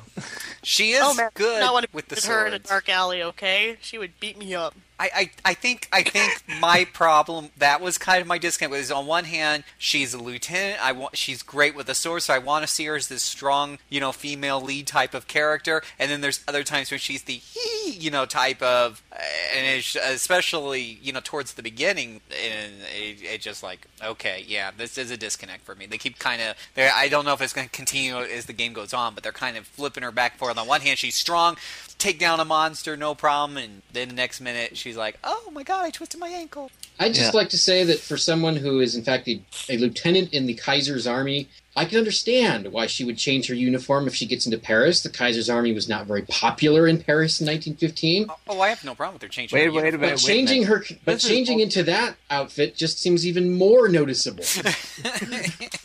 Well, This is alternate universe 1914, though. There's clearly a World War I happening, though. Everyone mentions it. Is there? Yes, there is. Yeah, You never walk story onto the Western Front and get killed by machine guns because that would be a really short game. Yeah. Who cares? The game has Karen's boobs and Mirror Karen's boobs. See, That made my day. I do. Mirror I do Yuri like- and Mirror Karen. I do like Karen, but my favorite character was actually Blanca. Yes, Blanca was actually my Okay. favorite too, as much The as wolf? I teased. Adorable. I also like Geppetto. Oh, Geppetto's the He was bomb. puppets. Geppetto's this is the best. This is about the best cast of any show. All right, I've seen. but let's take these things in order. There's so much to be excited about, but we need to do this the right way, boys No, and girls. sir. Anastasia's in this Plot game. first. You're the best. We need to talk about the plot. No, Anastasia Romanoff. She fights with a Cameron and doll? I can't remember. No, it's Geppetto. There's the samurai. Oh my god, yes, the random samurai. Yeah, that's not easy. The camera to take demons and stuff. Inugami. Focus, ladies and gentlemen. Who wants to talk about the story? I'm sorry. I want to talk about Anastasia No, being... no, Sam, you have to wait. I'll enjoy this. I can explain about one little thing. I can talk about the beginning of the story since I played like the first part of it. Go. So, Do I have to talk about the story? So Okay, there's this Mike can girl, talk the about the Karen. story. She has boobs. She has boobs. Yeah. Mike, please talk about the story. Yeah, if you keep talking like this, I'm going to have to do my Beavis voice. She's got boobs. Yeah, boobs. It's actually There, pretty are we good. done? Are we done with this? Yes, man. It's a I'm great gonna sit in impression. the corner now. Okay. Karen is a lieutenant in the German army. She is taken along by a guy named Nikolai, who is given the task of rooting out this demon menace in an isolated French town that's been holding up the German advance somehow. Turns out that he's evil, and he Part uses of a the secret curse of society. Yeah. mistletoe. Yes, he curses Yuri with evil mistletoe. Didn't And he, like, stab him with it, no less? yeah, He also has the Yeah. hots for Karen. Yeah, I was not a fan of him. He was such a pedo-looking guy. I am so creeped out by Nikolai. Every time I played that game, I was like, you need to go in the corner and with the straight jacket, and I don't like you, don't you touch my Karen. Well, the It fight. eventually Did you see revealed this? also that Nikolai is an illegitimate heir to the Romanov throne. I mean, look at the smile. Yeah, Did you see the smile on his face when he fights the first demon to get the mistletoe? He was creepy. And he pretty much stays that way the whole game. Yeah, pretty much. Also, his Just voice like- acting is really, really bad. I Maybe remember that his was voice being... intentional. Maybe, I don't know.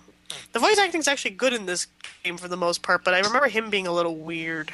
Yuri is the master of bite me. Yuri's so cheeky in this game. He's so much more cheeky than he was in the first game. Okay, but Karen unites with Yuri. Yuri has a friend named Geppetto who uses a seemingly sentient marionette to help him fight. Geppetto is also, I don't know, what is he, Geppetto's like- about 80? Yeah, he's I like think, he's Alice like is some age older than 60. He's not 80. He's old. We're just going to say old for the sake of argument. He's not nearly as old as Valentine. Yes, as a No, thing, but he's like- the excuse of being a Valentine is that you're an immortal vampire. Okay.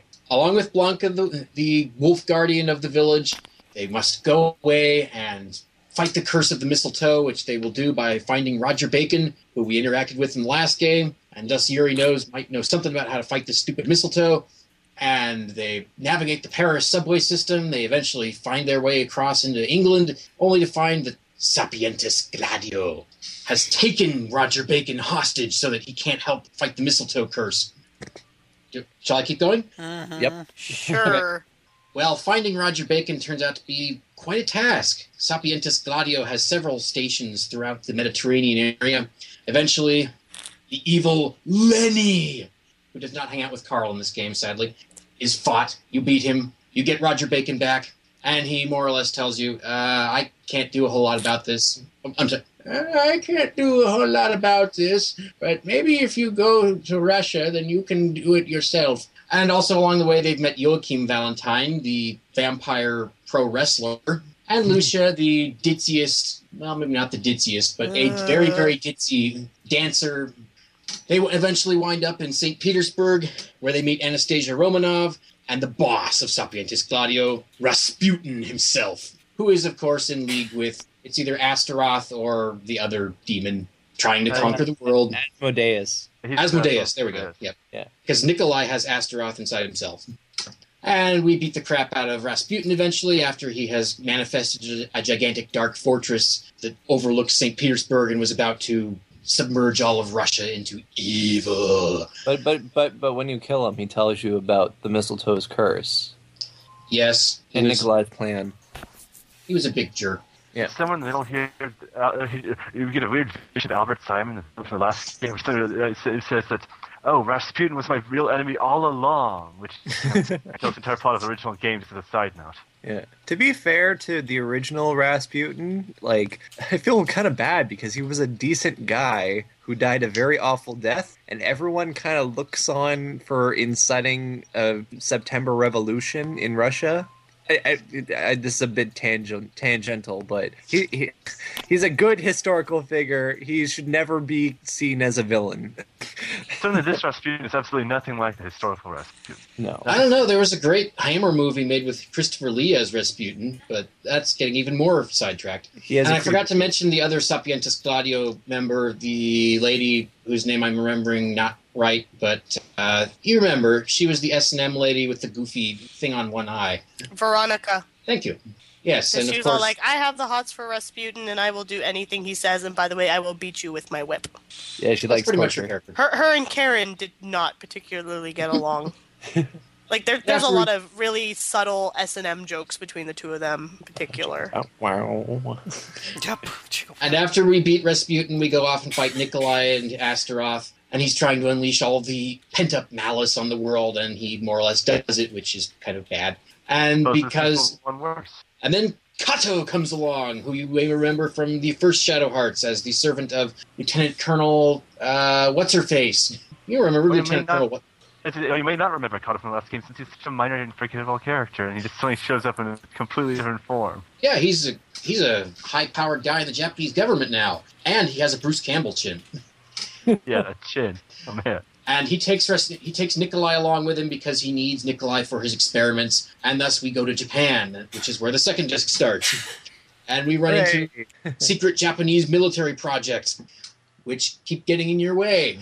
And after a whole lot of stuff happens, which I'll let other people who remember this flow of events better than I do summarize, you eventually find that Kato, well, he thinks that the world is so banged up that he's going to change the time flow, shift the Earth back to 1815, and see if we can do it right this time. And you've got to stop it. Somewhere in the middle there, he creates a kind of a cloned copy of the woman who he was in love with who died in the previous game, which is creepy for all kinds of reasons. Yes, Oka. Thank you. Yeah. His deceased wife. She's a clone of the deceased wife. No, not a wife. She was just someone he was infatuated with. Yeah, crush on. Oh, okay. Something. Doesn't Nikolai kill her? Yes. Yes. I think it was after the stupid Japanese Hojo knock. No, his name was actually Hojo. He's a mad scientist and his name is Hojo. Go figure.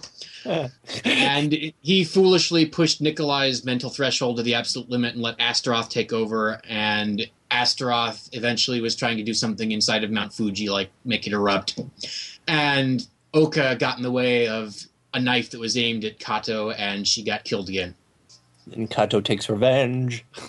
Kato is not happy. Such a weird story. It is. All kinds of bonkers. I love it. Yeah, how exactly would the world be better if we went back to 1815 when, Napoleon was coming back and fighting Waterloo? I don't know if that would be a good thing. Come on now, we can fix the mistakes again. Maybe he just, has butterflies and tea on his brain. I don't know. But it makes perfect sense to me. Oh, God, no, it doesn't. But, Shadow Hearts. It makes no sense. And someone here, Roger Bacon tries to bring Alice back to life, but that doesn't work out. No, that works out terrible. She comes Yeah. back for about, I don't know, 20 seconds or so, just long enough for Yuri to see her, and I think she smiles at him, and then that just cracks Yuri up even more. And I'm not gonna lie. In the terms of the relationships in this particular Shadow Hearts, I really wanted Yuri to bone Karen. Then you find out at the end of the game, like, Why? Karen's his mom. I'm sorry, but did you not see the horrible sexual tension between the two of them? No, I didn't Like- actually. They had a lot of it. It was- but Sam, that's the good ending. was The like- good ending It is was when It was like Karen's like, "Oh no, a grenade," and Yuki's like, "What up? I'll block that for you." And then she's like, "I'll follow you around now, Yuki." And then Yuki's like, "I'm not over my Yuri. ex." Yuri. I'm sorry. Like, Yuri spends a lot of time being like, I'm not over my ex, and then there's Karen being like, I want to do you so hard. I'm sorry, but Getting into Karen a Mirror bit Castle, much, yeah. the Mirror Castle was the worst offender for this in terms of, like, the sexual tension, because you had two Karens, both basically trying to feel him up. But even though it's like, you could look at it as motherly, gesterly love, boning. Motherly love, boning. I'm sorry, but if I was Yuri, I would want to bone two Karens too. Except for the part where she's my mom. Stop still saying mad motherly about love, that. Sam. You're making me think of a Frank Zappa song. I'm just saying, I hated that plot twist. Just because, you know what? Yes, like, they have a really cute relationship and whatnot. It just didn't work for me. Just because I finally I'm not even get- sure I understand the good ending, which I is don't that Yuri zaps back to right before he rescues Alice on the train in the first game, which is apparently the happiest point in his life, right after Karen zapped into the past to meet his dad so that she would become his mom. Does it just go into a never-ending time loop from that point? I don't understand. Well, I just assume that from Covenant, Yuri gets sent back in time to the beginning of his New Game Plus mode, and then he gets good ending for alternate continuity. Hell yeah. That'll work. No. Okay, no. It's just like the whole Final Fantasy VIII conundrum. Her taking the place as the mom closes the loop. Like it's a complete structured loop now. I'm sorry, but she's hotter than Alice.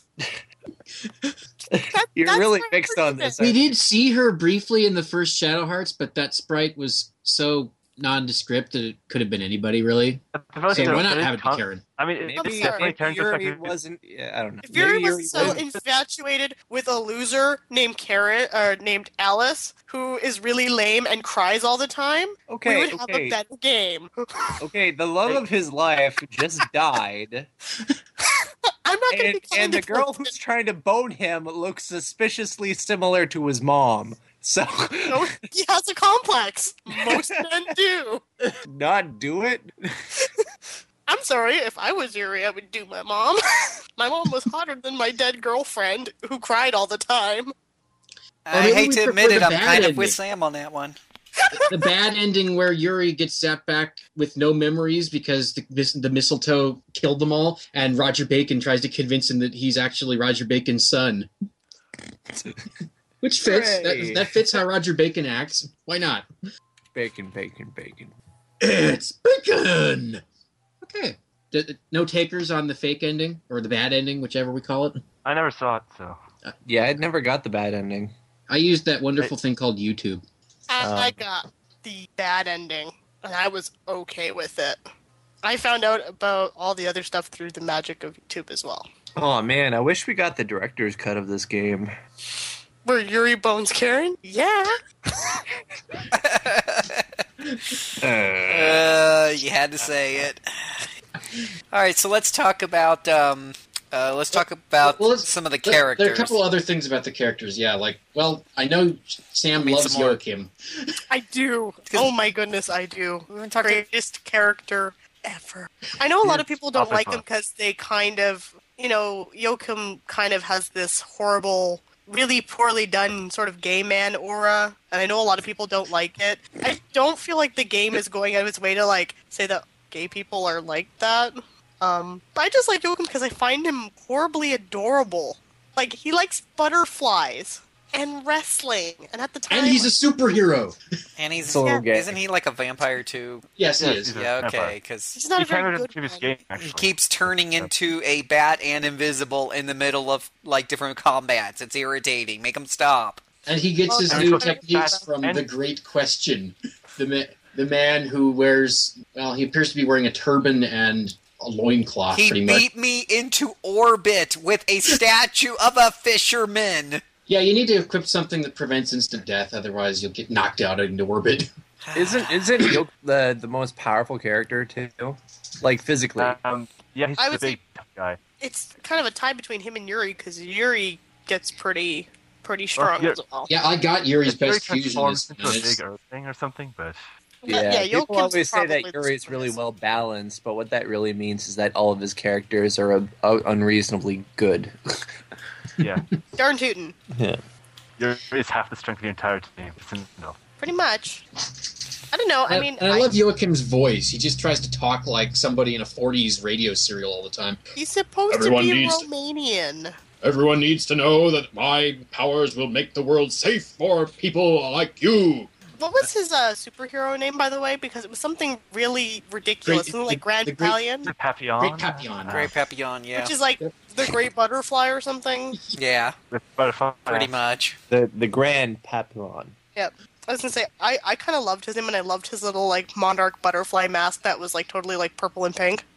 Oh my goodness. They really do It's play the up guy's the identity homosexual side of walking. Poor guy. Right. And while we're talking about Joachim, we'll probably bring it up again with the side quests, but the Man Festival. Best side quest ever. It's pretty hilarious. Especially when they're in the middle of climbing this giant tower of 100 enemies, so they just skip 60, and they're like, wow, we just skipped 60. Yeah, what the heck was that? And then at the top, when you beat the great question, he will proclaim to you, the winner of the Man Festival must share his entire manhood with the loser. That I doesn't think sound that- right. I think that means exactly what the game says it means. The character doesn't react to it like it does, certainly.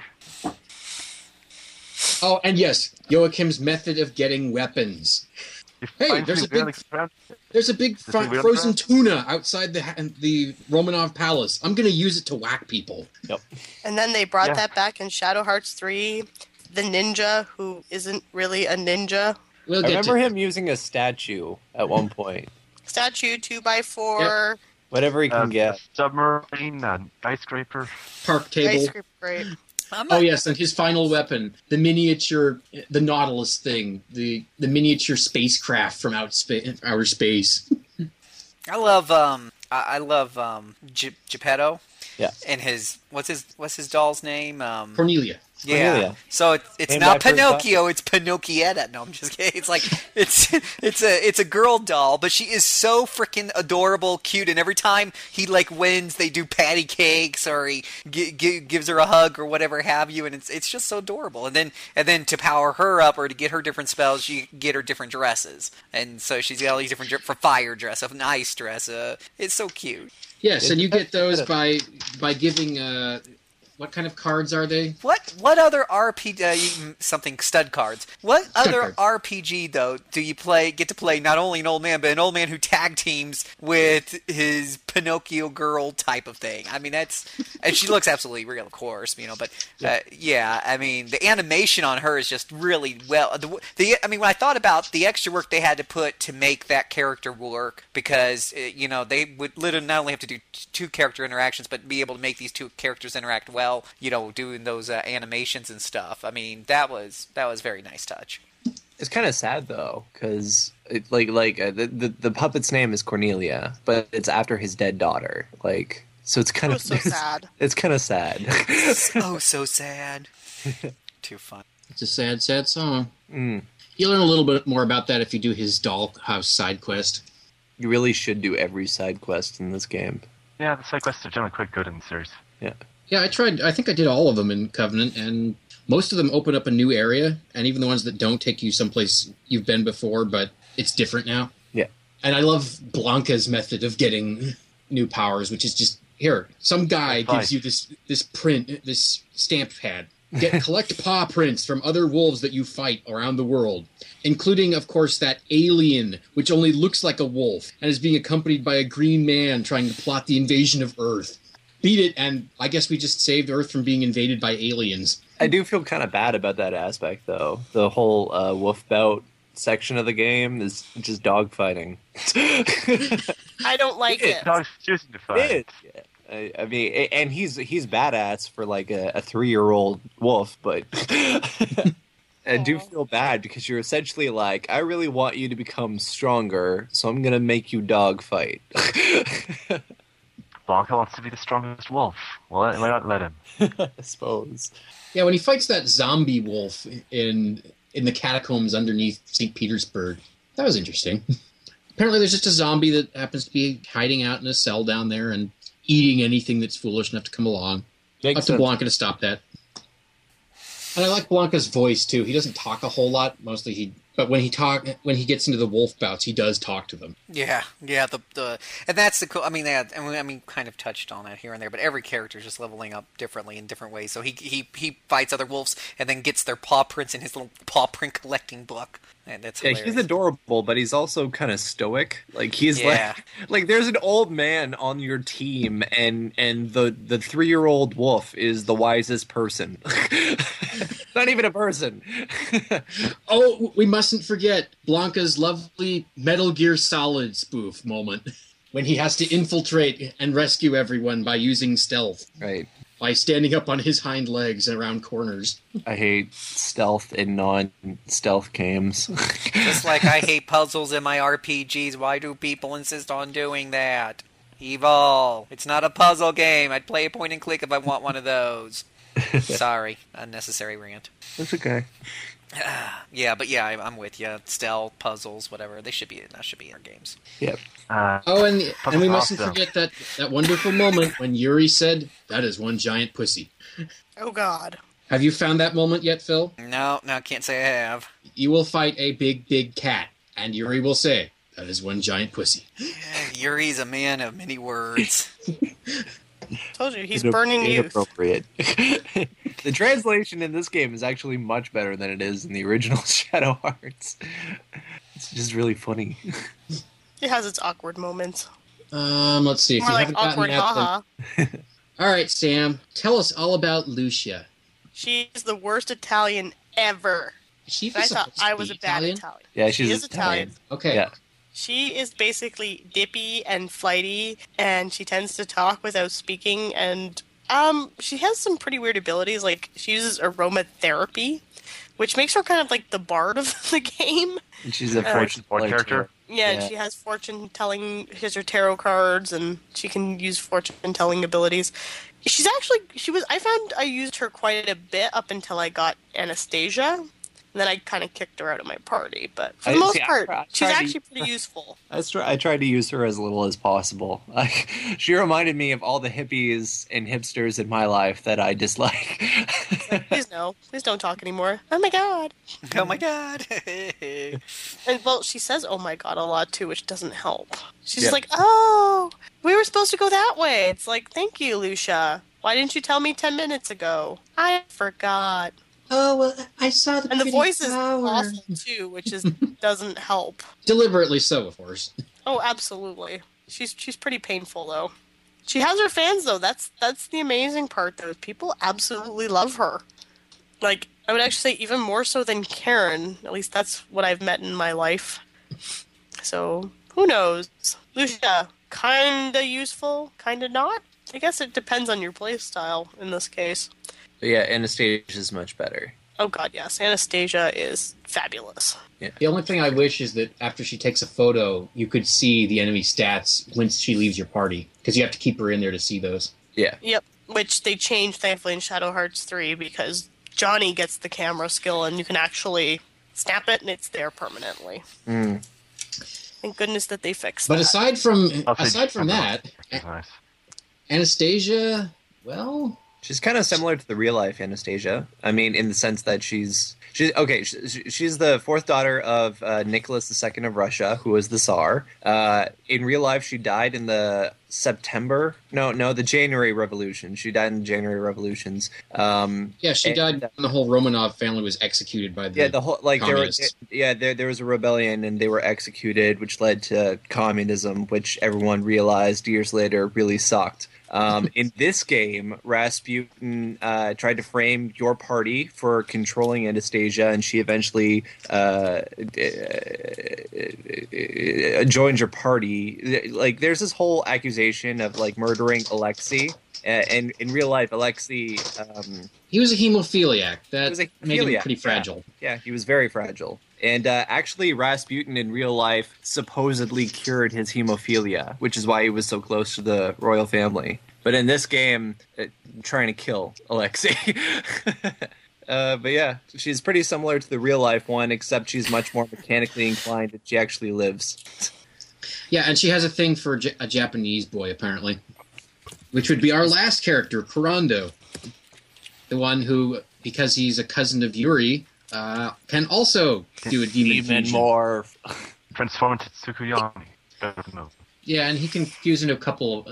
Is there only one other that he can fuse into? That ogre thing? Yeah, the big ogre thing. He has two forms. Which sucks up a mammoth. It sucks up a lot of SP, and because Kurando doesn't have a whole lot of them, that means you're going to be popping SP replenishment a lot if you use that thing. All the spells and everything take a lot of SP. Holy cow. Yeah. At any rate, Except for Kurando is so straight-faced that he's kind of the straight man among everybody else, which makes him kind of dull. Well, especially compared to Walken. I don't think anybody's going to stand out when you put Joachim in that crowd.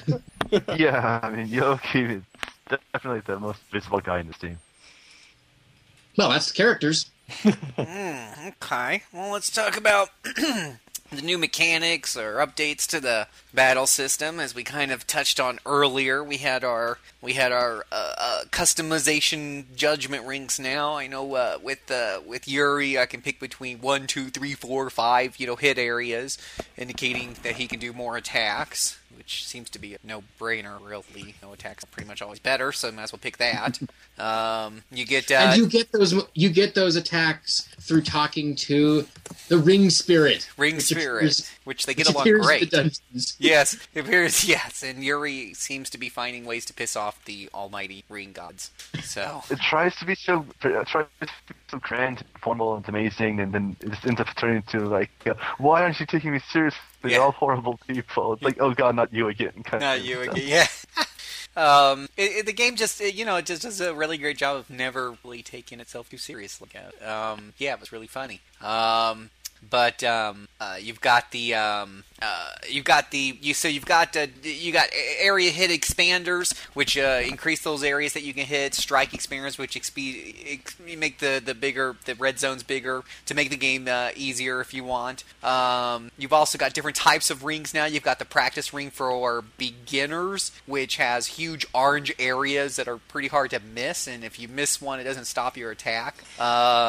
You got the normal ring where if you hit like the first hit, you'll hit, but if you miss the second one, you miss the rest of your attack. You've got the technical ring, which is the one I use on Yuri, where you've got this little teeny tiny orange area, but if you hit that tiny orange area, he automatically hits with all 5 of his attacks. So it kind of takes away some of the tedious whatever, the whole, yeah.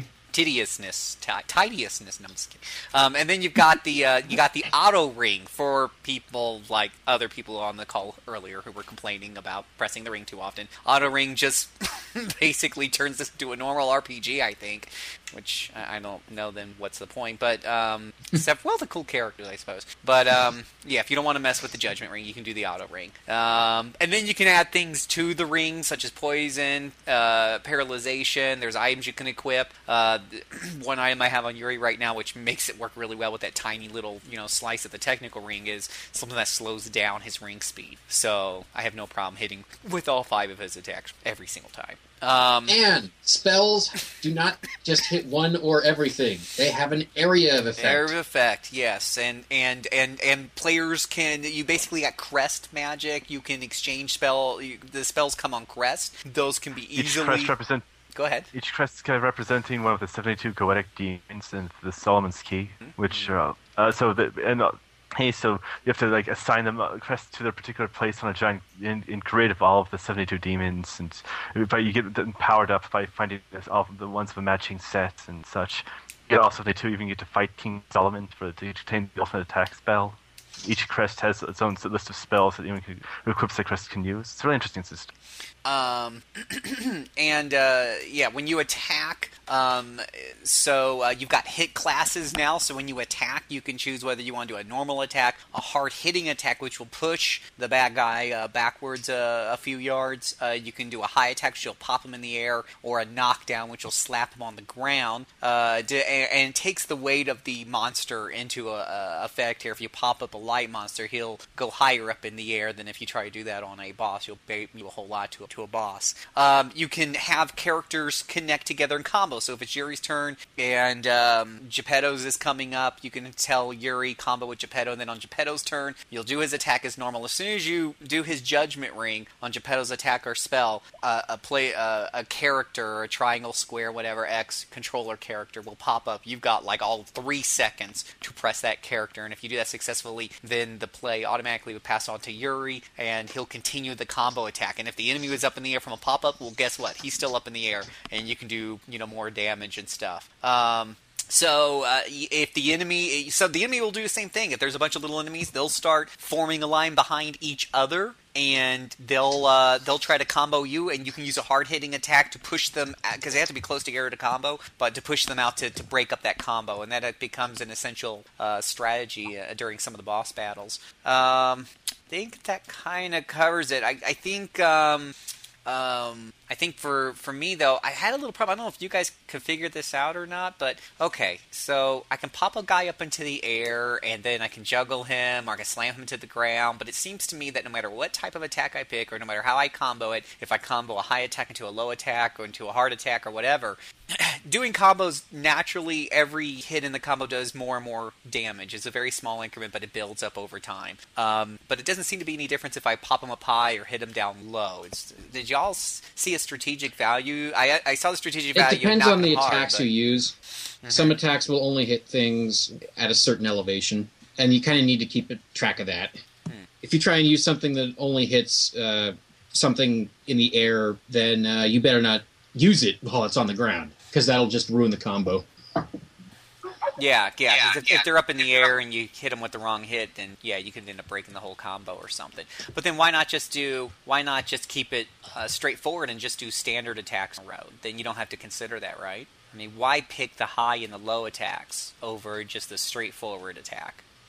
Because some of your really, really good attacks are so worth deploying, and some enemies are just obnoxious little jerks that refuse to be in line of them, that you need to position them right. And if you do that, then the rewards can be worth it. Yeah, I still haven't been able to quite figure out the strategic value. Now, normally I'm a big fan of tactical combat and being able to push enemies around it'd be really cool if these hard hits and stuff, if you could just move your characters around more before they do their hits, so that you could, and get a better look at the battlefield. You can kind of move the camera around with the right joystick. It would be so awesome if you could, during your turns, knock these enemies close together, then hit them with an AO, an area spell, or things like that. So far, the biggest strategic value I've been able to accomplish is when the enemies all get together to combo, and they're like, combo's coming, and you see them all light up, and you're like, oh crap, you don't want that to happen, because when they combo a character, you got 2 or 3 enemies that will focus in a row on one character.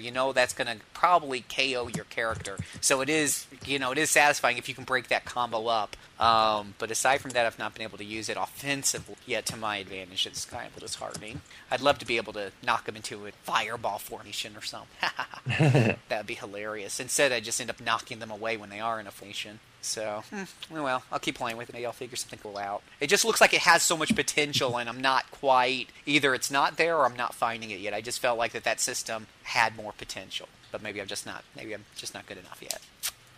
Maybe. We'll see. Anyways, but that's kind of it in a nutshell. But definitely the customization of the rings is hugely welcome. I mean, there's just so many different ways you can really make this game. If you're kind of getting tired of the ring, switch to auto ring for a while. But if you want something a little bit more challenging, try one of the different rings. And then on one of my characters, I keep using all the expanders on them. I think it's Karen, actually. She has 3 attacks around. And I'll use her expanders for her strike zone so that she gets strikes almost every time. So now she's hitting pretty hard. So, anyways, that's the gameplay differences that I could think of. I don't know what else y'all want to Haven't figured out how.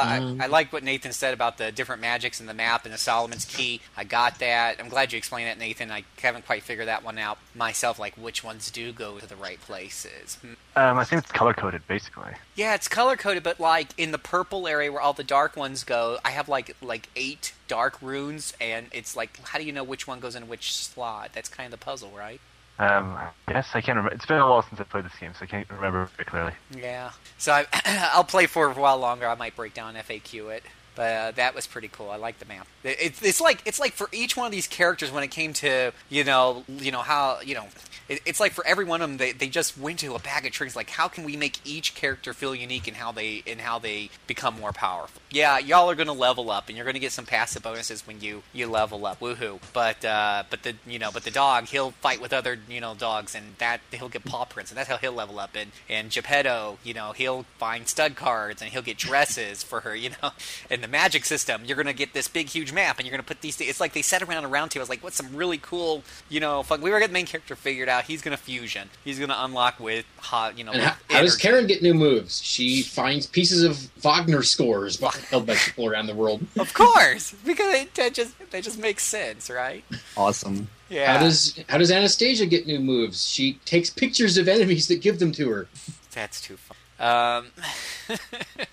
So I thought all that's pretty cool. It's just a lot of creativity in the characters, the leveling up system stuff, and the dialogue was pretty as well as I'm watching them. And you mentioned the animation on Cornelia, Phil. Would you not say that this looks a lot better than the first Shadow Hearts? Oh, immensely. Absolutely, hands down. And it's been 10 years, so I went back and looked at screenshots just to make sure. I mean, because I remember when I played it, not 10 years, it was probably like 8 years ago. So, Trent's right. I mean, for the early PlayStation 2 games were not so pretty, and if you didn't buy them right when they came out, then you probably don't appreciate them with that particular set of glasses. I bought like Ring of Red when it first came out, and you play that today, it's like, oh my god, it's barely an upgraded PlayStation 1 game. But what's that? It's better than Orphan. Yeah, but yeah, I remember when I played Shadow Hearts 1, it was probably 3 or 4 years into the console's life cycle at that point. I was like, oh wow, ouch, my eyes, make it stop. But 2 is definitely much easier on the eyes, especially the character models are a definitive improvement. The environments are an improvement as well. I don't think that the gap, for me anyways, with the environments was quite as big, but the character models. I will say though, we haven't mentioned this yet, but probably the most striking change, the state, all these characters are all wearing these, for the most part, pretty outlandish, outfits or whatever have you, but the biggest statement of all was, in my opinion, is Yuri with the fanny pack turned around. Holy cow, I haven't seen anybody wear a fanny pack in like 30 years. I mean, Disney World, just big bad memories of people, tourists, all wearing those fanny pads in the front. You must not have met my dad. My dad wears a fanny pack a lot. Oh my gosh, and here's supposed to be the cool cat character, Yuri, and he's got a fanny pack on his rear end. That just shows how badass he is. He doesn't care what you think of the fanny pack. He's wearing it. At least he has the smarts to wear it on the fanny. A lot of turning around to the front, and it really looks silly. So, and it has like little coattails or something's hanging off of it too. So that was pretty hilarious. So yeah, pretty cool. I'm having fun with it right now, just playing through it again. So I can attest that even well into the PlayStation 3's life cycle, going back and playing Shadow Hearts Covenant is just an absolute joy. It really is. So do we have any other thoughts about any specific element of the game? We talked about the graphics. I don't know if we talked a lot about the music. Any thoughts about that? I would like to say... Oh, sorry. Go ahead, Nathan. I was just saying, I really like the music of this game. I kind of forgot a lot about it, but going back to listen to it again recently, it's there's a lot of great melodies and good stuff in it that I don't know what to say about it other than that. I found a lot of the dungeon and environmental themes solid, but not too memorable, but I found the battle themes really good. Yeah. What were you saying, Trent? I was going to say, I really dislike the dungeon theme. How do you really feel, Trent? I love the battle theme, but I really disliked some of the dungeon music. That's a very minor gripe in the grand scale of things, though. Yeah, I mean, I'm playing it now. I would say that, everyone's going to have their own opinion, and I think music is very subjective in RPGs sometimes, but I would say that the dungeon music, the environmental music is soft, unobtrusive, and ultimately forgettable for the most part.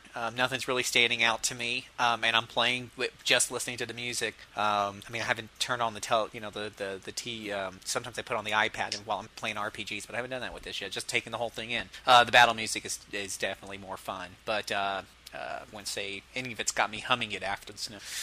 But it's not terrible like Nails Across the Chalk or anything. You know it's really fun, though? Oh, we didn't mention, though, when your character goes insane, the background music changes in battle. That's awesome. Mm-hmm. Just in case you didn't know somebody was about to kick your ass on your team. Yeah, the music will remind you.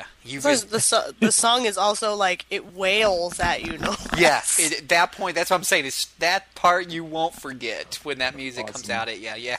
Shoot. Overall... One thing we haven't mentioned that's in all the Shadow Hearts games, the lottery. Oh, yeah, the lotteries. Yes, I always get tissues out of the lottery. I never won prizes. You never won anything in the lottery, Sam? Never. That's why saving and resetting is really useful. For the lottery. This is autosave abuse time. Yeah. Especially those people who like to make the ring invisible. That's fun. Well, I want to make the ring... Well, I did one of the lotteries in Covenants. I would say over half the ring had a prize attached to it, though. I was aiming for one particular color. Yeah, you always got to go for the red or the yellow. That's a really good. Well, that's what I said. I said, well, I'll go for the red, and as soon as the wheel came up, I saw this red was this tiny little sliver. I'm like, screw that. Going for that yellow looks a little, looks small, but not so small I couldn't hit it. So I hit it. It spins around a whole extra time after you hit the button, unlike normal, but it still comes back to where you stopped it. So it just wants you to be in anticipation for like an extra 10 seconds. But I got lottery wants to make you sweat. Yeah, made me sweat a little bit. So that was pretty. It does. It works. What was that one? I know we talked about the bad people. Did we talk about the bad lady with the big breastises? Yes, we did. Okay, I'm sorry. Her name's Veronica. Okay, her name's Veronica. She looks like she's up for a strange version of Mardi Gras, and she likes to hurt people. Yeah, those they don't look real. I just want to point that out. Oh, right, so.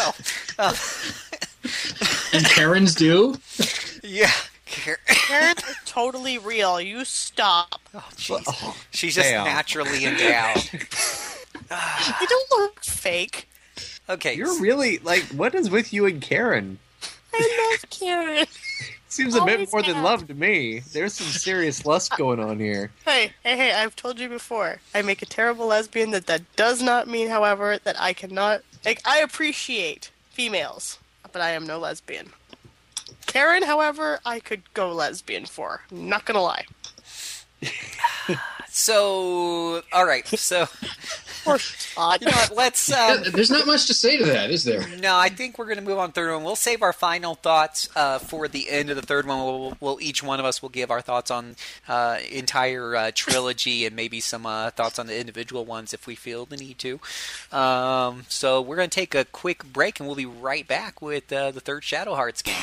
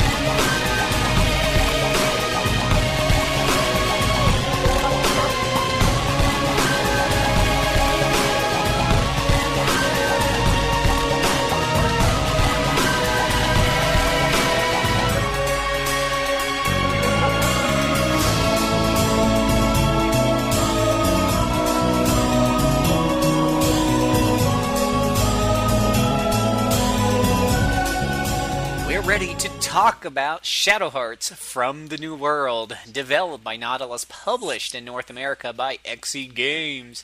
This was released on March 7, 2006 here in North America. A single-player RPG experience for your PlayStation 2. And it's not very good because it only took up one DVD. It's only half as good as the last game, right, guys? Actually, yeah, but that's for the reason. And that's oh. Okay, Sam. Sam, back me up on this. It's not as good as Covenant, but it's a lot better than the first one. No. Oh, shut down. I like the first one and this one actually pretty equally. Like, I put Covenant up very high, and these two are very below it. that being said, there is lots of great things in From the New World. Yeah, let's push. That are worth talking about. Yeah, before we get too judgmental on it and start reviewing the whole series compared to each other. I don't hate it as much I'm as not saying most judgmental people bad. I meant judgmental good, bad, or otherwise. I want to save opinions for towards the end. Let's jump in first about the plot. And since you want to, Nathan? I don't know. I've played this game pretty recently, but I'm having trouble remembering the plot and the fact that it's kind of weird and bad at times. Johnny Garland is head of his own detective agency in New York. He gets called out on an assignment to some movie theater in the Chelsea district where he's trying to find another children. Yep. And what do you know? Upon trying to save those children, he gets ambushed by a creature from another dimension, and along comes Shania, our Native American harmonixer. Yeah, and this game, unlike the first two Shadow Hearts games, makes a point of making you turn off the animations when she changes shape, unless you like seeing her get naked every time, which takes about 30 seconds, so you might get sick of it. I know I did. Yes, thank you for actually telling me about that, Sam. I forgot to check the options menu. No problem. I did the same thing you did when I was playing it, so it's okay. It took me a while, and then another friend of mine was like, "Did you check the options menu?" I'm like, "No." So I made a point of telling you when you started playing it. And she saves him from the creature from another dimension. He was initially sent on this assignment by a man named Gilbert, who looks like and sounds like the horrible spawn of Danny DeVito playing the Penguin mixed with Peter Lorre. And off we go. We're trying to. Yes, he does. That's uncanny. Off we go to find him. Well, he's making himself kind of hard to find. And Shania wants to find him for her own reasons, and her mostly quiet dual pistol wielding manservant Natan is there along with you.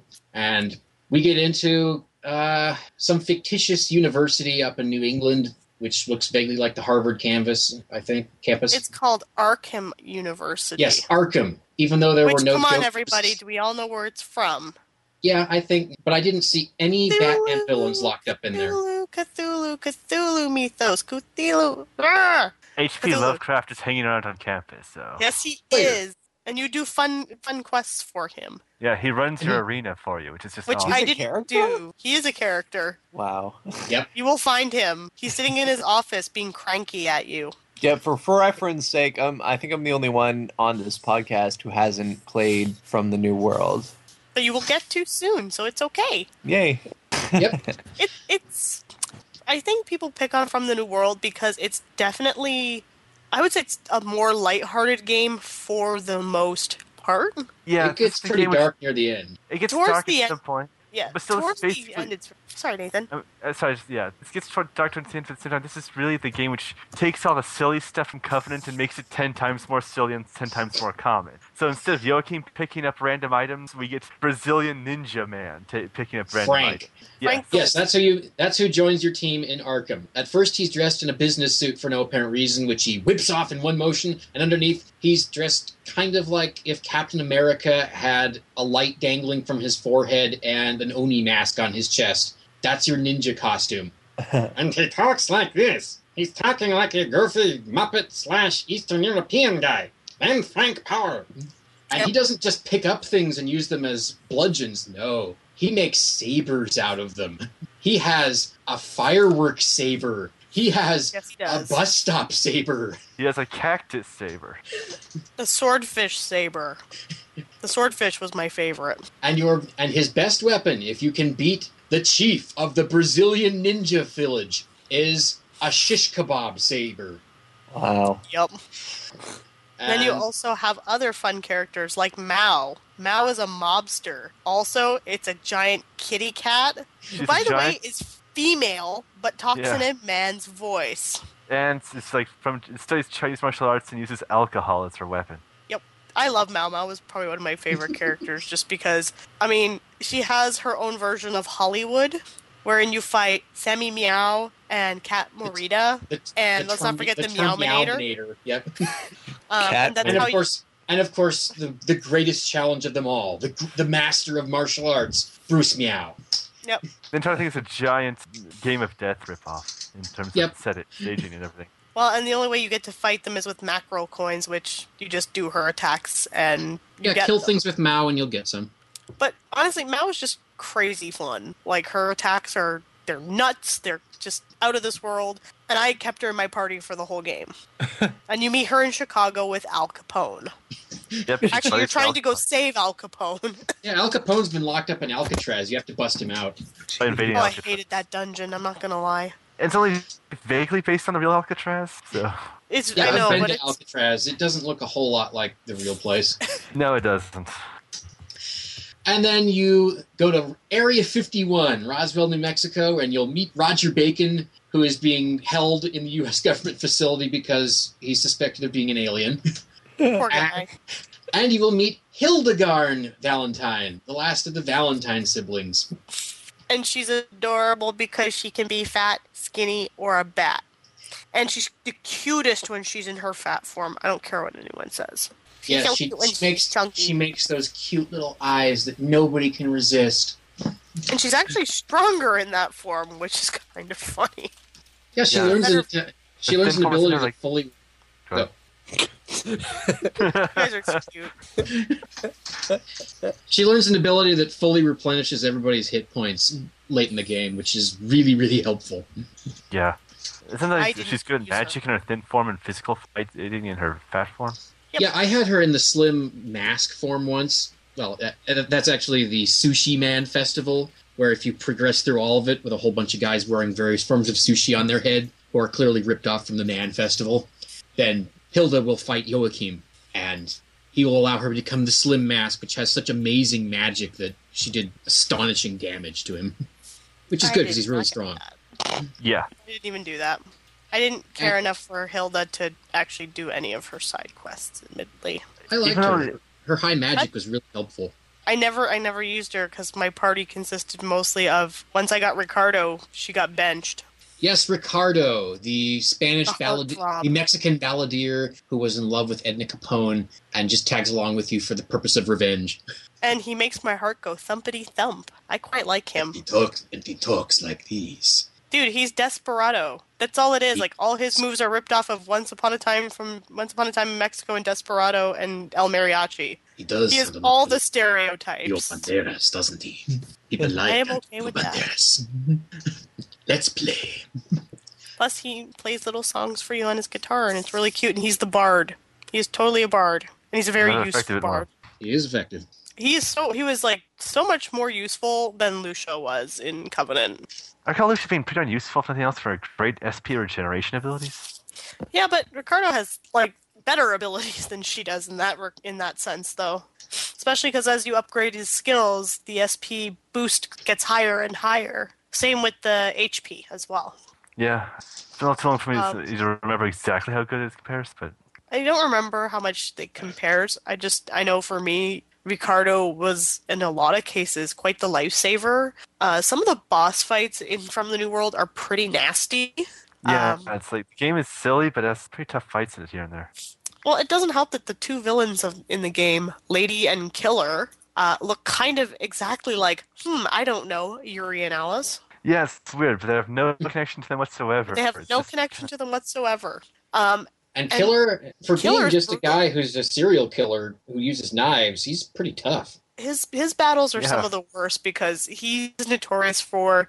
In this case, the game has a new form of the combo system with stock gauges. So you want to deplete the stock so that way the character doesn't get any extra abilities, such as like another combo or a double combo or Yeah, if you double walk attack into a or boss double fight and attack. the boss has stock, you better take it away quick or else somebody's dead. Guaranteed. And Killer was pretty notable for one-hit kills. His fights are usually some of the most brutal just because he's got a couple attacks that will instantly kill you if you're not prepared. That is why Ricardo was very useful. Unless he killed Ricardo, then I had to play the scramble game. But I always made sure that everybody had healing magic in that game, so... And Gilbert tags along with them, but he doesn't actually fight you until the very end. But he His fight does was summon interesting. things for you to fight. I hated his boss Actually- fight. His was stupid. Actually, yeah. I lost when I fought him. Well, admittedly, I wasn't paying close attention because I wasn't sure I wanted to keep that file, but he's strong. He whooped me. Yeah, if I recall, the final battle against Lady in this game can be pretty darn tough. I think I had to go back and do some extra side stuff I didn't mean to in order to actually clear it. I actually beat it on my first try. That battle took me about an hour, though, because you can't actually hit Lady in the fight. You actually have to hit her little companion, who's kind of Big like companion.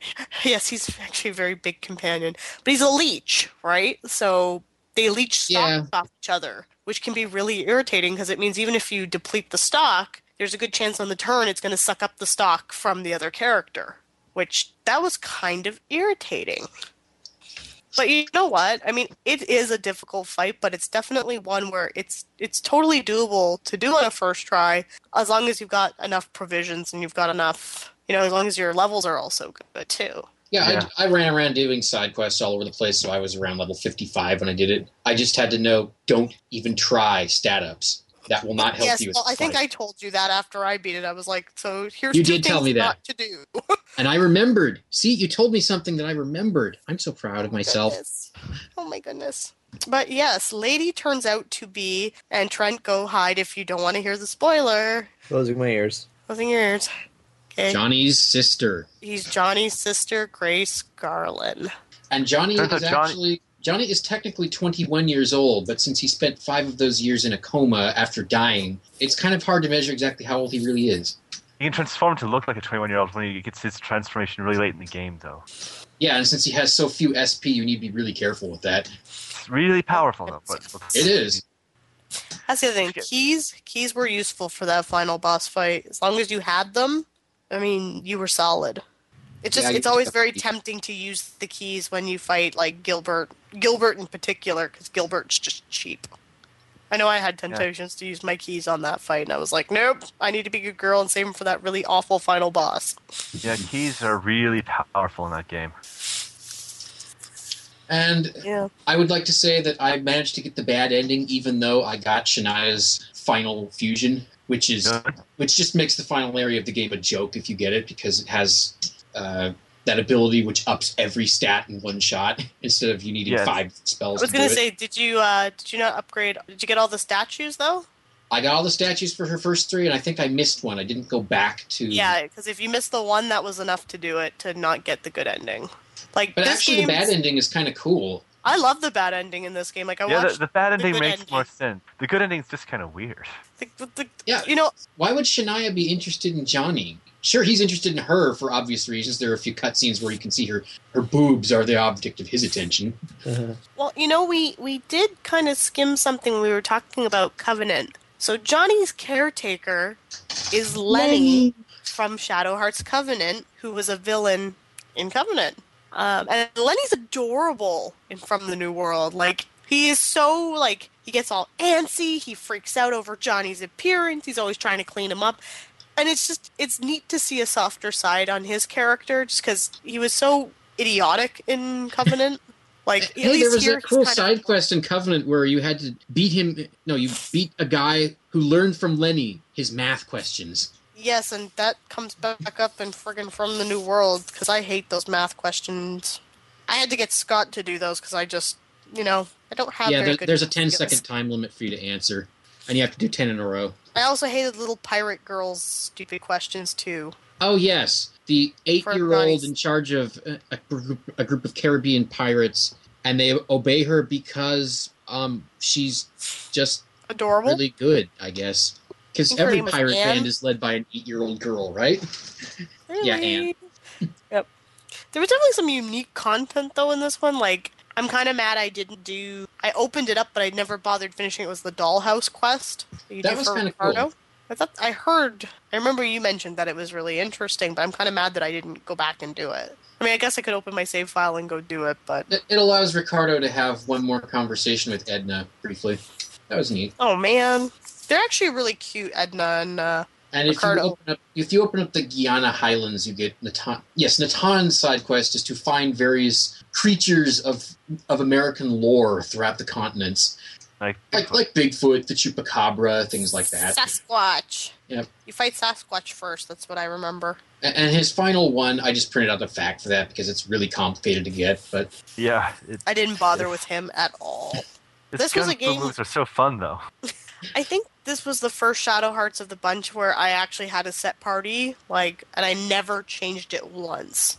Whereas all the other games, I experimented a little bit more with all the different characters, but this one, you had honestly, Johnny, Shania, Ricardo, and who? Mao. Oh, Mao, that's right. And that was my party, and it was a really effective party, but I found myself, I didn't really care for Natan at all. Hildy required too much effort that I honestly did not care. And then How about Frank? Frank was just Frank. He would have probably been a decent replacement for either Mao or Ricardo, but I just found I had built the characters up so strong that I was kind of like, I don't want to change this. Yes, Frank's side quest finds him in the Ninja Village, which is apparently somewhere in the neighborhood of Mato Grosso in Brazil. Not in the Amazon. It's way south, close to the Argentinian border. And you get to do Momonga gliding, where you just take a gigantic squirrel skin and jump from platform to platform in a bunch of lake areas. And if you do it right, if you look at a fact like I did, then you can get the last crucifix in the game that way. It's pretty handy. Crucifixes are awesome. Oh my goodness, yes, they fix everything. They're really hard to get, but really worthwhile. Like, you have to beat the first arena in the first game to get the one, and that's pretty hard. It's Triton for that too. Yeah. Let's see. Now, Nathan, did you try Purgatory? Yeah. Is that the post game thing? Yeah, the one you can only get if you've got every snap in Johnny's collection. Yes, I did try that. I got like halfway through it, then burned out, and I said, you know what? That's the point where I'm not done with this game. So that's where I got on it. That one, I gotta admit, I did not go for that. It's really hard. And getting every snap in the game, especially for the ones Johnny wasn't there to fight, is a lot of work. Yeah, yep. Arena helps a lot with that, fortunately, but it does. It's still pretty darn hard. I openly admit I didn't have the patience for that. This is just I don't know why I went for all that, but I did. Don't ask me why. I guess the biggest beef I have with From the New World is, they make you do a lot of work for a lot of the special attacks, the weapons, whatever. And a lot of the time, to me, it just didn't feel fulfilling. A lot of the work was really tedious. There was a lot of backtracking. Yeah, and I found myself losing patience. The ring spirit this time shows up outside of Johnny's detective agency every time instead of it showing up as you go through the dungeon, so you have to keep going back there. Oh, yeah, I kept forgetting to do that. But then you get the interesting story of this ring spirit is a female, and she's trying to hit on Johnny, and then her dad shows up and gives you the next couple of attack boosts because he's sick of his daughter having a thing with you. How dare you get involved with my daughter, you sick pervert? Something like that. I also found things like the dungeons were not as inspired either. Well, the one dungeon I absolutely hated was the one, I can't remember if it was Machu Picchu, but it's the one with all the colored doors. Yeah, that's Machu Picchu.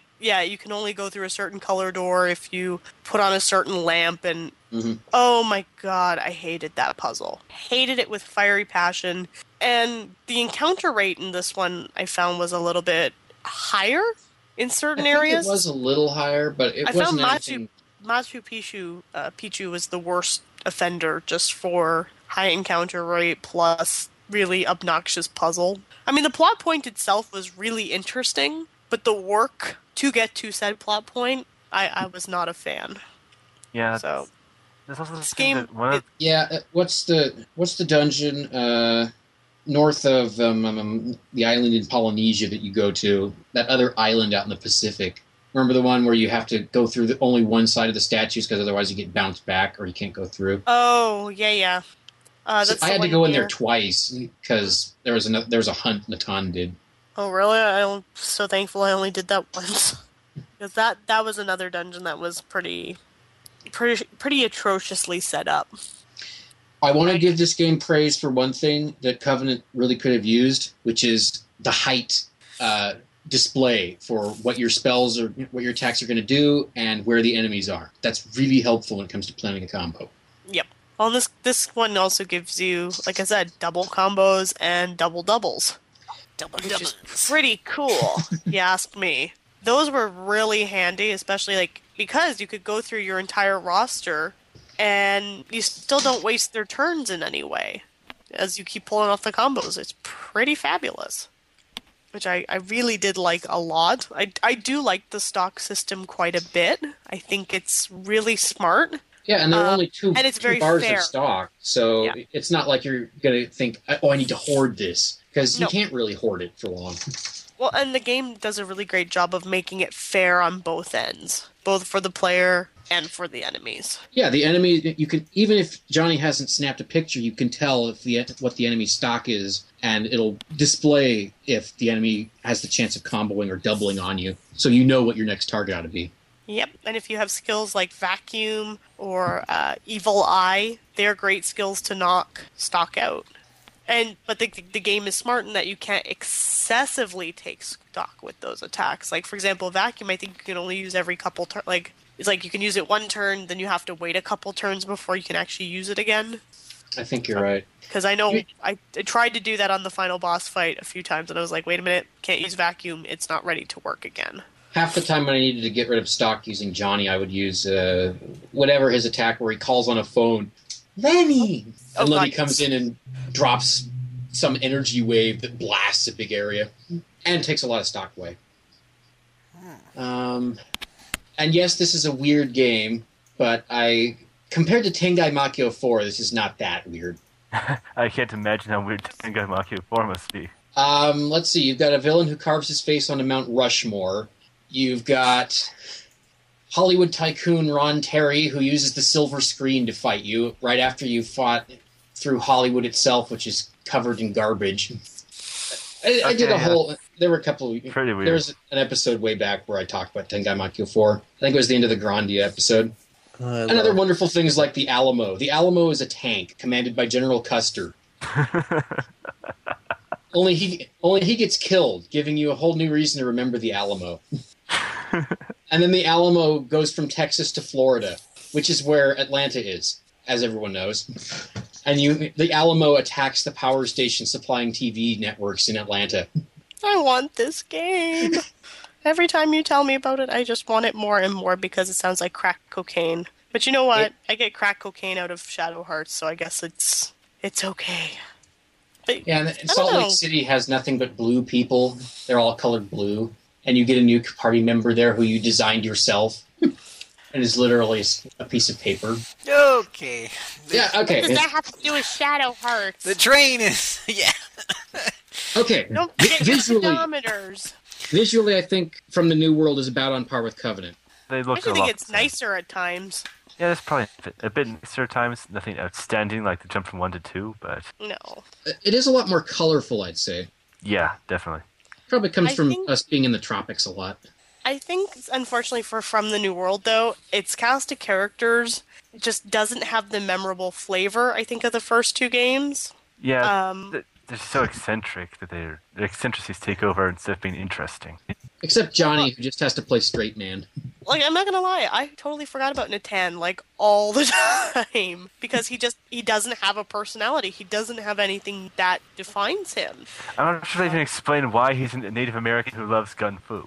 Who knows? He just loves gung fu, right? It's all good. Like, Ricardo is a total babe, but he just plays on his babe tendencies. So he's pretty one-dimensional. Hildy is insane. You know, she's insane. And what's memorable about her is just, you know, she can be fat or skinny or a pink bat. Like, the characters, they have a quirk, and the game plays on the quirk to a point where it does get a little irritating at times. I think the only character who doesn't suffer from this is Johnny, but that's because Johnny is just...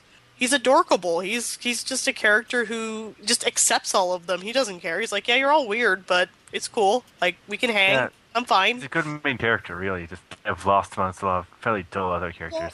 Yeah, and Shania's whole secret is that Lady killed off her whole village. Yep. And she's out for vengeance. That's why she's so taciturn, I guess. Yeah, Shania is another one with no personality. Her personality is revenge.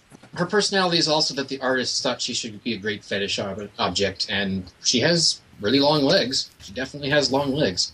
I just think, it's funny when you look at the cast of characters. Johnny is such the straight character this time, which is funny because if you contrast him to Yuri, I mean, Yuri was, like, if you've ever watched G Gundam, he's Domon from G Gundam, who's hot burning youth and a shining finger. Whereas Johnny is just he's a lot more humble, which I kind of appreciate. He's a little bit more naive, but he's still... he just thinks everybody's they're all great people. It's kind of bizarre. But you appreciate him as a main character because he is the least excessive character in the story. So it makes it a lot easier to identify with him. And his story is actually really wonderfully done. I actually really did like his storyline. Yeah, with peace and all that. Yeah, him, his whole family, and his own wondering, it's like, wow, wait the heck, I died kind of moment. Yeah. Yeah, and he was the only successful use of the Emigre manuscript, that is the one thing which has been in all the other games, even Kodelka. People trying to use the Emigre manuscript to bring people back from the dead. And it worked this time. Usually ended ridiculously horribly, like the fact that Alice only survived for 20 seconds was, at the time, far and away the most greatest success I've ever had, considering she didn't turn into a horrible demon. With him, total success, amazingly. Because his sister, his dad was trying to revive both of them, and his sister revived just enough to realize that Johnny wasn't going to make it, so she pushed all the positive energy his way, and then that was it. She went on a different path from there. Lost her mind. Okay. Any other thoughts? Oh, I want to say that the battle themes here are really good. And I thought that the dungeon themes were pretty good for the most part, too. Yeah. Also, you gotta say that it's kind of Shani has a really disappointing harmony next to her because she only has 4 forms total compared to 19 or so that Yuri typically has. Yeah. Well, it also doesn't help that a lot of the forms also feel very samey. It's like, this is the earth form, this is the water form, this is the thunder form. And here's your final form, which has an ability that is so awesome, you should use it all the time. Yeah. It's just, I don't know, the balance on Shania is really weird. Yeah, she's got, basically each form is basically for targeting a certain height range, if I recall correctly. That's about it. It's only a slight elemental trait. She doesn't have this kind of powerful changes between healing support or physical attack or evasion that Yuri had with his different forms. I want to say for the record that the only time I felt like I absolutely had to use keys was getting Seraphic Radiance in Covenant and getting What's-Its-Face in this one. Because it uses such a cheap ability if you get it low on life that you just have to use a key to kill it fast. Okay, I derailed that nicely. So... Oh, Sam. Mm-hmm. The localization. I think XC did a pretty good job, especially considering how small the staff was at the time. Well, I think it's because this game was outsourced, though, if I'm not mistaken, because they published it, but at the time, I'm pretty sure the office was only 4 people. Like, this is before they actually did full-out localization. Just a little FYI. Wasn't this like one of their very first games they brought over? It was one of the very first games they brought over. The other one was Wild Arms 4. So and look where the company is now. Thank God Such for humble beginnings. Yep. Well, if it wasn't for Xseed, we wouldn't have seen the last Shadow Hearts game. That's the thing. Yeah, and for that, there are a couple people who obviously don't have the same voice. Roger Bacon does not sound like an old man anymore. Yep. And Lenny obviously does not have the same voice, but that's fine. I can understand that we're using a different studio now and getting that kind of talent back together is a problem. It never happens. Nope. But you know what? We appreciate the fact that it exists. Yeah, you know it was a fun game. It's still a very it's a very fun game, and I am happy I finally did play it and did beat it. I had a hard time finding the game, and actually, it was Michael Cunningham who actually asked Ken from Xseed to give me one because I was just having a hell of a time trying to get it. So thanks, Ken. I just after a kind of lackluster demo version of the game I played, I just wasn't very interested in this one for years. But only a couple of years ago, I just saw it sitting on the local game shop, bought it, and played it as it was worth it, really. So, well, let's talk first about the price, and then we're going to talk about we'll wrap it up and see. Yeah, you got to do a price roundup for a lot of games now, Phil. So, Shadow Hearts, the first one. Don't you want to do the price of Kudelka? Not That's really. I'm telling you, it's the half-bastard stepchild. But if you insist, how do you even? I don't even know how to spell it. How do you K something? Del. How do you spell again? it? Again, Koudelka. Okay, D-E-L-K. It's kind of hard to look you up if you can't don't know how be to the spell it. half-bastard stepchild if it was it really is the progenitor of the series. 3 words. No judgment ring. Okay, now moving on. All right. So, Kudelka, brand new, low price, $109. Factory sealed, quickly shipped, first class. Like new condition, good to like new condition will run you about $35 to $40. You see a number of buy it nows on eBay for $45 to $50. So you can pass that one up. At that price, no judgment wheel. I don't even think we have to poll you guys. But okay, we'll poll you guys. What do you think? $50? No. I got it for 30. I'm glad I played it, but I can't exactly say that it's revelatory. Just interesting and not so terrible that you're going to go screaming into the night from it. There is one copy that says refurbished disc for $24.90 plus shipping. There's one here for $32 plus shipping that says a few light scratches. All right, moving on to Shadow Hearts. Brand new, wrapped up. It's only $9.99.79. At least that's what this one guy. That's what this one guy wants. $1,000. You might want to go with the person underneath them who's selling it for only $99.99. $100 if you want it sealed. If you don't mind the fact that the seal is broken and it may have been played before, you can get it for as low as $40. That's not bad at all.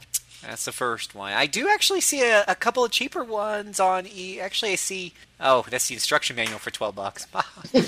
I do see one as low as $30 if you're really lucky to snatch that one up. I see. Then we have Shadow Hearts Covenant. That one brand new is $70. Like new is about $35 to $40. And then we see Shadow Hearts from the New World. That one, I do see one copy for under $20, but most of them are around $35 $35. Actually, I found a second copy for $20, so you might get lucky and find one of those sub $20 copies, but most of them are showing about $30. So let's say $30 to $40 each, guys. What do you think? Which ones are worth it? Which ones aren't? Or do you collect all of them for about $150 to $200? Mr. Seeley, what do you think?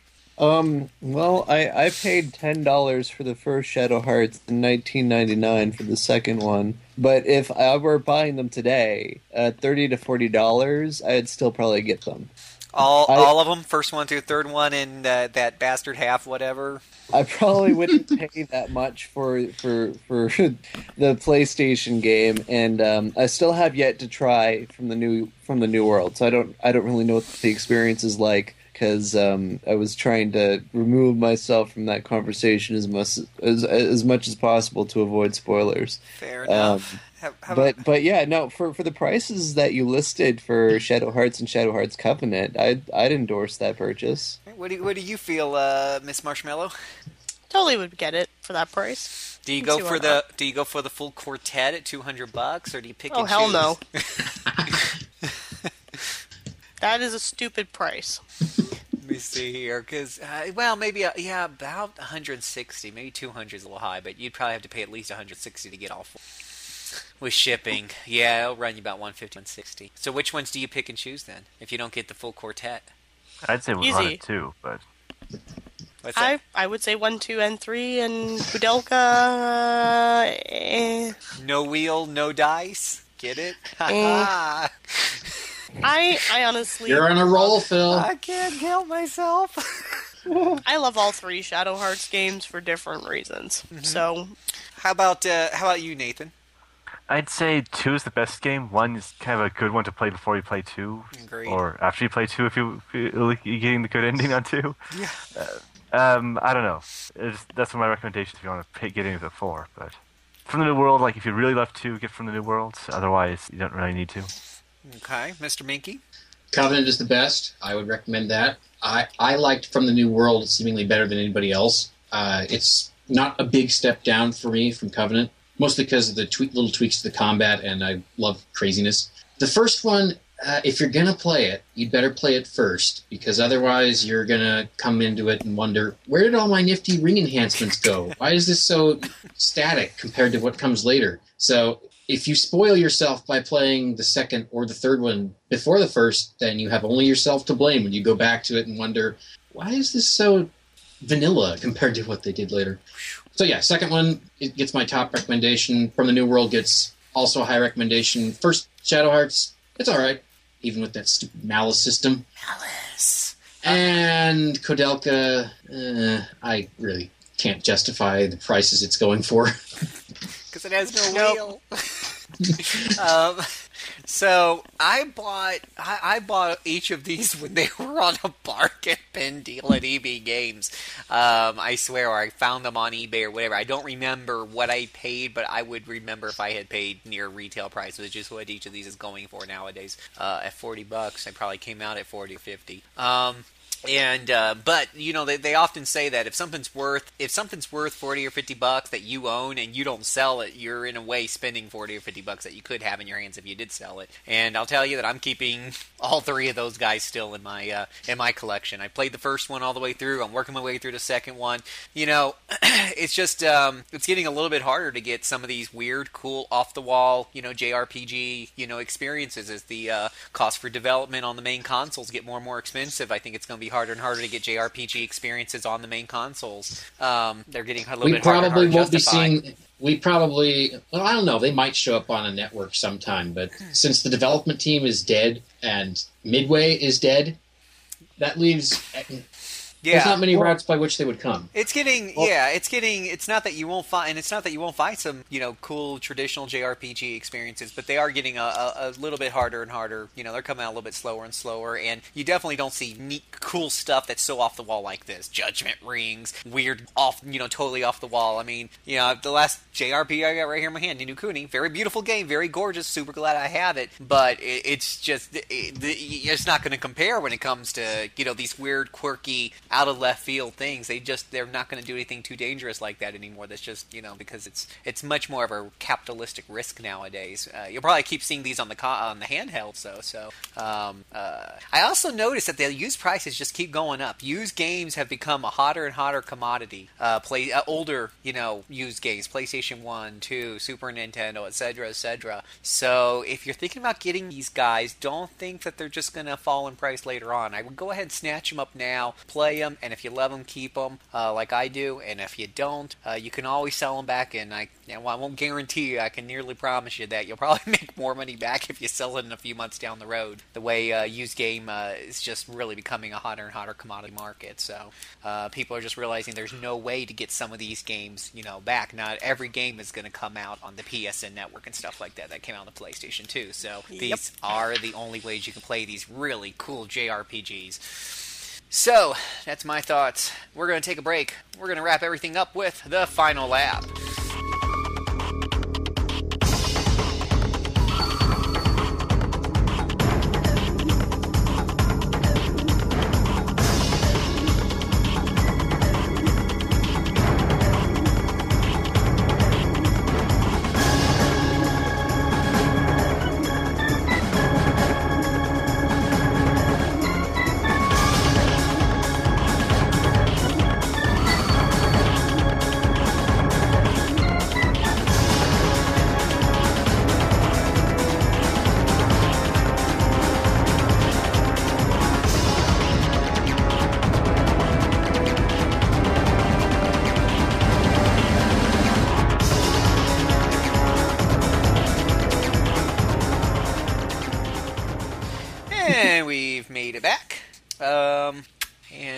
We're ready to wrap things up with the final lap, where we just kind of go over a couple of housekeeping items and open up the floor to boys and lady here and just talk about whatever is on our mind. So along the line of housekeeping in the retro news segment, I did note, and I will pass it on to you guys, that Neverwinter Nights 2 Complete is available on GOG.com. Of course, everyone knows I'm a huge D&D 3.5 and before fan, not a huge fan of 4.0. I play Pathfinder now. But Neverwinter Nights 2 was on Steam for a while, and it was like taken away. I think sometimes I see it on one of those other distribution sites, like maybe Origin or something like that. But I mean, most of us use Steam, so so I don't see it on there anymore. But I did see it pop up on GOG. It is there this week, I think, for like $16, normal price $20, or you could just wait for it to go on sale and hope they don't take it down from there like they did from Steam. GOG. But yeah, GOG I don't think loses their games too often. Rights issues down the road, anything like that. I don't know what happened with Steam. But if you bought it on Steam before, of course, it would still be in your library. You could still download it. But if you want to go and buy it off of Steam, thought maybe you were waiting for it to go on sale or something, no. There's a couple of Sacred 2 is another one that if you didn't buy it when it was on Steam for the brief period of time it was, guess what, boys and girls, you're not getting Sacred 2. So, and that one's a little bit harder to find on disc, mostly a European release. And that one's a really pretty cool action RPG game too. So I kind of keep an eye out for those older quirky RPG experiences for you guys. Neverwinter Nights 2, really one of the best ways to experience the 3.5 system. Especially, it's got a lot. It's got the expansion. It's got the Mask of Betrayer, the Storm of Zahir, and the Mysteries of Westgate. There's actually a little bit of a DRM issue with the Mystery of Westgate expansion installation that they're trying to work out, but GOG will follow and get that little guy knocked out for you. So, anyway, might want to check that out. I didn't see anything really big, new, and exciting on Steam as far as retro games, except for Baldur's Gate 2 Enhanced Edition. What's that?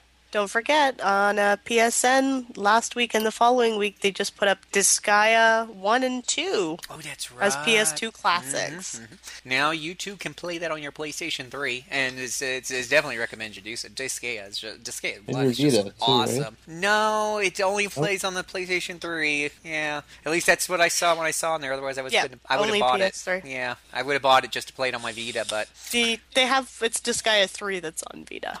Yep.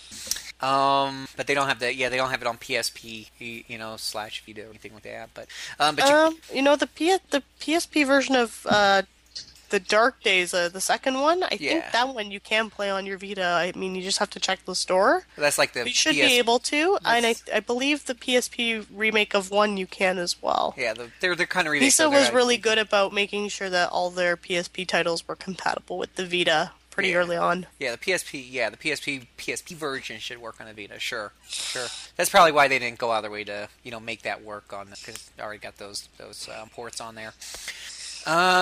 Anywho, and yes, and Baldur's Gate Enhanced Edition is now on Steam. Originally, it was just being sold through some Skip Froggy, something Froggy, Wacky Froggy, Wart Froggy, but now you can buy it on Steam, which everybody knows and loves Steam. So, if you're looking for a better way to play an old classic, you might want to check that out. Pretty positive reviews overall, better resolution support and things like that. So, definitely check that out if you want to play an old classic. Let's see here, Mr. Mickey. I know we just put up the last podcast. So just to kind of explain to everybody why everything was kind of a little late with the last podcast and we had such a huge break and stuff, but I might have mentioned some of this before in another I don't remember. It all blurs in together, but I did get into a traffic accident. A lady smashed to the front of my car on a highway, sped me into traffic. 2 other cars hit me. I felt like a ping pong ball. It was really great. Got whiplash. Fan got totaled. So aside from being on bed rest for a few days, I then had to spend the next week of my life quickly finding a new vehicle because they don't give you a rental for very long, apparently. And then after I got through that huge fiasco, I immediately got the flu, which I'm still coughing just a little bit from that. But that knocked me out for almost a week. That's some nasty stuff. Like, stay away from that. January 2013 just hasn't been your month, though. I'm sorry. It's just turning out to be a bad year. And I had all these resolutions set up and stuff, and it's just like my kung fu teachers called me and said, "Hey Phil, you said you were going to come back on the 1st, and I saw you one time, you never came back. What happened? It's the 27th now." And I'm just like, dude, where do I start? So it's been super, super, super crazy. But that's why the podcast was late getting up. I don't know if we had a chance for anyone to put notes up yet. There are a few. So let's take a look. We talked about our last show was number 85, Mr. Sinistro. We talked about what Lufia's, I believe. Yep. Lufia. Lufia. Von Beardley said he loved playing Lufia too. Said the Ancient Cave was a really fun distraction from the main game. Got to level 97. Free holies. Forgot to heal after a battle and died in the next. 5 hours wasted because of carelessness. Haven't tried the Ancient Cave since. See, that's what the Ancient Caves do to you, man. Let you get sloppy, then they spank you. And you never come back again. Shoot. And Glowing Heron asked, our last episode covered the Legend Returns on Game Boy Color and the Ruins of Lore on the Game Boy Advance. We talked about it briefly. We also covered a bit of the DS. Popped in to say. Yep. And we covered a bit of the DS remake on the second game. So, find all that and more, listen to episode 85, Mr. Sinistral, as well as our other 84 episodes of the RPG Backtrack, all at rpgamer.com/backtrack. So, let's see, our next show, number 87, La McKay Phantom World. I'm excited about that one. I've actually played I've played all single one of these games. I'm on a roll. I have played La Pucelle, Phantom Brave, Makai Kingdom, and Soul Nomad and the World Eaters, so that will be very interesting. Actually, Makai Kingdom I haven't gotten. No, I only played like good words of that one, so that one might have to brush up on. And wow, and all those blasts in the recent patch, usually I'm like looking at them going, God, I didn't play these. But played a lot of these. Hyperdimension Neptuna, Tactics Ogre, Radiant Historia, so many games. Too many of them not really that great. Tactics good. Radiant Historia. Radiant Historia is good. Hyperdimension Neptuna.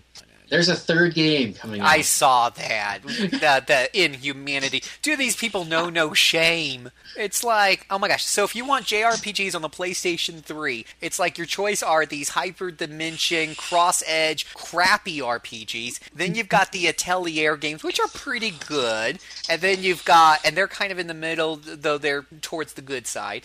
And then, hey, Sam. Then at the very top you have like some of these nice games that are coming out every once in a blue moon, like Ni no Kuni.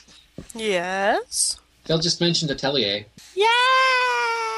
Girls being cute. Girls being cute. There's another Atelier. That's what I'm saying. On the PlayStation 3, your choices are pretty Alicia. much Atelier and waiting for the occasional Ni no Kuni to come out because there just isn't a whole lot. Hey, now, there's Yakuza, and those games are awesome. They're not really JRPG. They aren't really They're RPGs. totally They're not really JRPGs. RPGs, period. Yeah, what the hell? Yes, they are. They are so RPGs, people. Did you play the need to fourth- play more of them. Did you play the zombie one? Yes, I did. I actually reviewed it. Is it good? It was terrible. It was terrible. Oh, crap.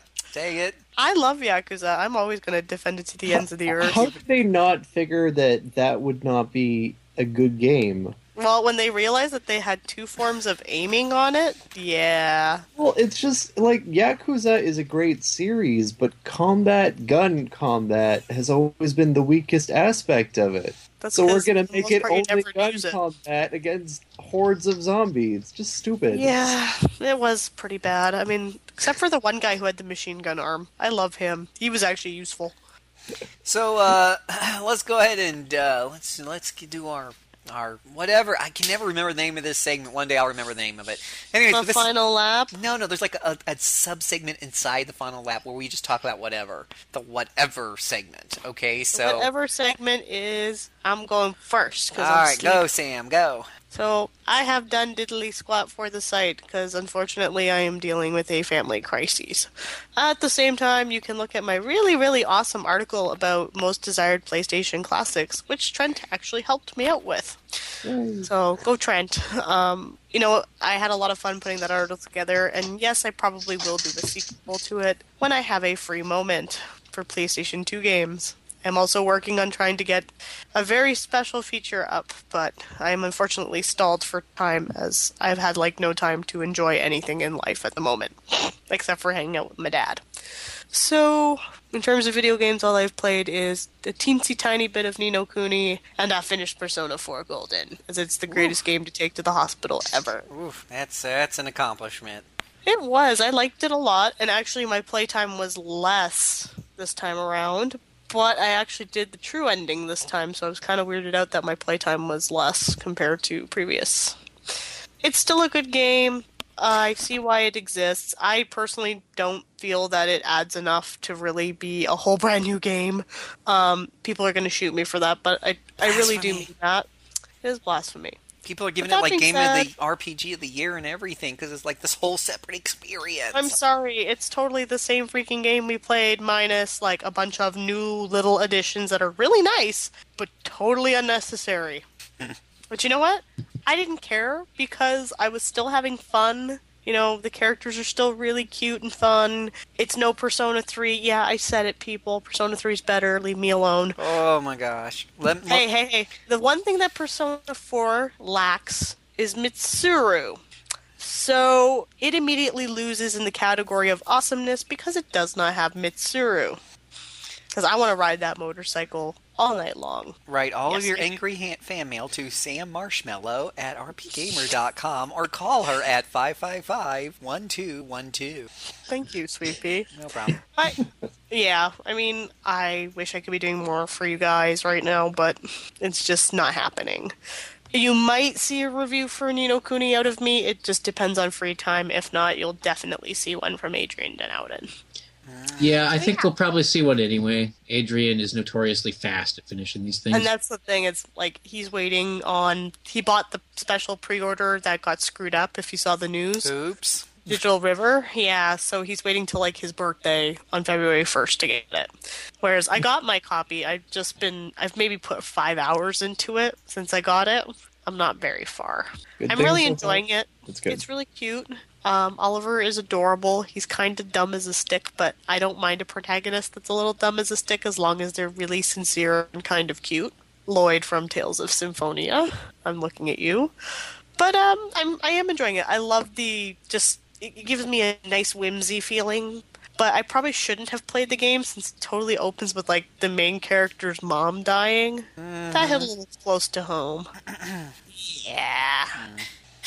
So not the best on my part. And with that, I'm going to run away from you guys because I am like falling asleep here.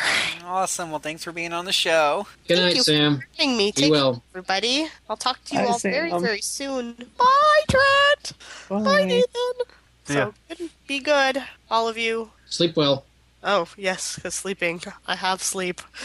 Sleep. Okay. Do you need me to break out the anesthetic brick to make you sleep? I can do that. It's not a bad idea. Anyways, good night, handsome men. I will talk to you all soon. See you later. See you later. Night. Oh, Mr. Nathan, what would you like to talk about? I can't even think of anything today. What's that? What'd you say, Nathan? I just can't even think of anything today. So. Wait, Nathan. You didn't do the news story, but Quinn did. Something that both of us have great interest in. Got an unexpected localization. Yes, Project X Zone is coming out, which I don't know what to say about that. No one expected that, really, since the predecessor did it. It's two predecessors did. So, yeah. Well, we've got to buy it in the summer. That's just a given. I guess so. I mean... sorry, I'm just having trouble building up enthusiasm for it at the moment, since I'm too hyped for Fire Emblem and Etrian Odyssey. Those will be occupying my 3DS for a long time. I Fair agree. enough. Totally agree with you, Nathan. I was like, yeah, we're getting some really great announcements on the 3DS, and like I mentioned earlier, it's definitely sizing up to heading in that direction of being an RPG juggernaut that its predecessor was. Yeah, it's like, at this rate, unless the Vita picks up a lot more steam, which it just isn't getting, then basically the 3DS is going to have all the DS and PSP stuff at once, which is going to probably be one of the best RPG systems for a long time to come. So. The Vita better start selling in Japan, or else I don't see it getting much. Yeah, it's hard to imagine too many scenarios where it succeeds very well, sadly. Or not so sadly. I don't know. Thanks a I don't lot, have to invest in Sony. it. I think we can lay a lot of that blame at Sony's feet. Yeah, it's like, I'm willing to give it a chance, maybe, but then I gave it one chance, and I realized, hey, this thing's buttons are terrible, and it's kind of hard to move on from that impression. I mean, I'll tell you, Vita is just sizing up a lot like a PSP, which is a bad thing and maybe a good thing later on. I mean, it's, the PSP started out very weak RPG selection, very weak software selection overall. Didn't the first hardware of the PSP have that problem with the square button because it was so close to the screen that sometimes it wouldn't work? Nah. Well, I mean, maybe I never hear about that. I mean, I didn't have a PSP 1000. See, I waited on the PSP because of its weak software selection. I bought the PSP 2000. By that time, in the third or fourth year, the thing was the PSP had such a bad reputation at that point that if you could get a PSP pretty cheap, especially a used one if you wanted one, and then the software was just dirt cheap. And by the third or fourth year, you actually had some really good titles out there. Not a lot of good RPGs though, but the 4th, 5th, 6th year, the RPGs really picked up. And if you can pick up a PSP system today and just get some really great RPG selections for real cheap because it just really didn't have a great reputation. I know, so I only bought my PSP the very last year, only about 2 years ago now, I guess. Yeah. Or even just a year ago, I can't quite remember, but not very long ago, and it really has There's a lot of games for it, and a lot of them pretty cheap and easy to get, and it's really worth it. Yeah, and if you want to go back and play something like a Final Fantasy 7, 8, 9, a lot of those were re-released on the PSN store for the PS3 and the PSP, and they're I'd much rather play them on a PSP because Final Fantasy 7 stretched over my 40-inch plasma. No, just put it back on a 3-inch screen. It's okay. You can live with it. Because the graphics are so, PlayStation 1. It's awesome. Yeah, but anyway, so maybe the Vita, right now, the Vita as far as RPG goes, what we got Golden, it's got a couple of, it's got a number of other good games that I'm enjoying on it, but as far as RPGs go, it's Golden. That's and any of the old PSP releases that came through the PlayStation Network will also work on the Vita, but you don't really buy a Vita to play. The power is really in the graphics. And boy, you see some of those newer games out, and you even play Persona 4 on it and whatever have you. It's like, good grief, if they can just get some good RPGs on this, it will be mind blowing. It'll just be really, really great. But in the meantime, the sheer content is just really definitely going on a 3DS. So, with Nathan on that one. What about you, Mr. Sealy? Any freshness you want to seal in tonight? Well, with regards to the site, I'm the new Currents host as of the start of the year. So Currents is back from the dead. It's now a bi-weekly column. Just all the latest industry news that I think is kind of cool and I want to comment on. Still making editorials in the off weeks as well. So things are kind of cool on that end. In terms of what I'm playing these days, I just picked up a Wii U the other day, almost immediately after the Nintendo Direct announcement. And I've already started playing The Last Story, which is something that I've seen on the game shelves of pretty much every store for a while, and I've just never even... I have a Wii, but it's on my old tube television, and I'm never in that room anymore. So the fact that the Wii U has HDMI was actually an excuse for me to play Wii games on my Wii U. I know that sounds kind of sad, but I'm getting around to playing things that I haven't actually touched before. So I'm enjoying myself. Well, the Wii does have it's easy to just say it has a bunch of bloatware, and that's true. There's a bunch of crapware for the Wii out there, but there's a lot of good RPGs in its lineup. So, a lot of good things to go back and play. That's not even talking about the Zeldas and the Metroids. But I still think Arc Race Fantasia is a fun game, but that's just me. I was asking around about Arc Race Fantasia, and most people on IRC said you can skip it. No, go back and play it now. Thank you. You'll thank me. You'll think it. No, just be prepared for terrible voice acting. Just put on mute and read subtitles. Heard, pretty much unanimously that the voice acting was wretched. I don't know. I see. I'm just one of those guys that sound isn't a big, huge, important deal to me. So, like the music, when you guys say is it memorable, not memorable, you'll hear me pretty much. Unless I just really played it recently, I don't remember. Music's not that big of a huge deal. Same thing with voice acting. It's just like I'd rather have it than not. I'd rather have bad voice acting than not. I guess if people really hate the voice acting that much, put the TV on mute. It does have a subtitle option, and there, bam, no voice acting. You're playing an old-fashioned RPG. God bless you. What if the voice acting and the text translation both suck?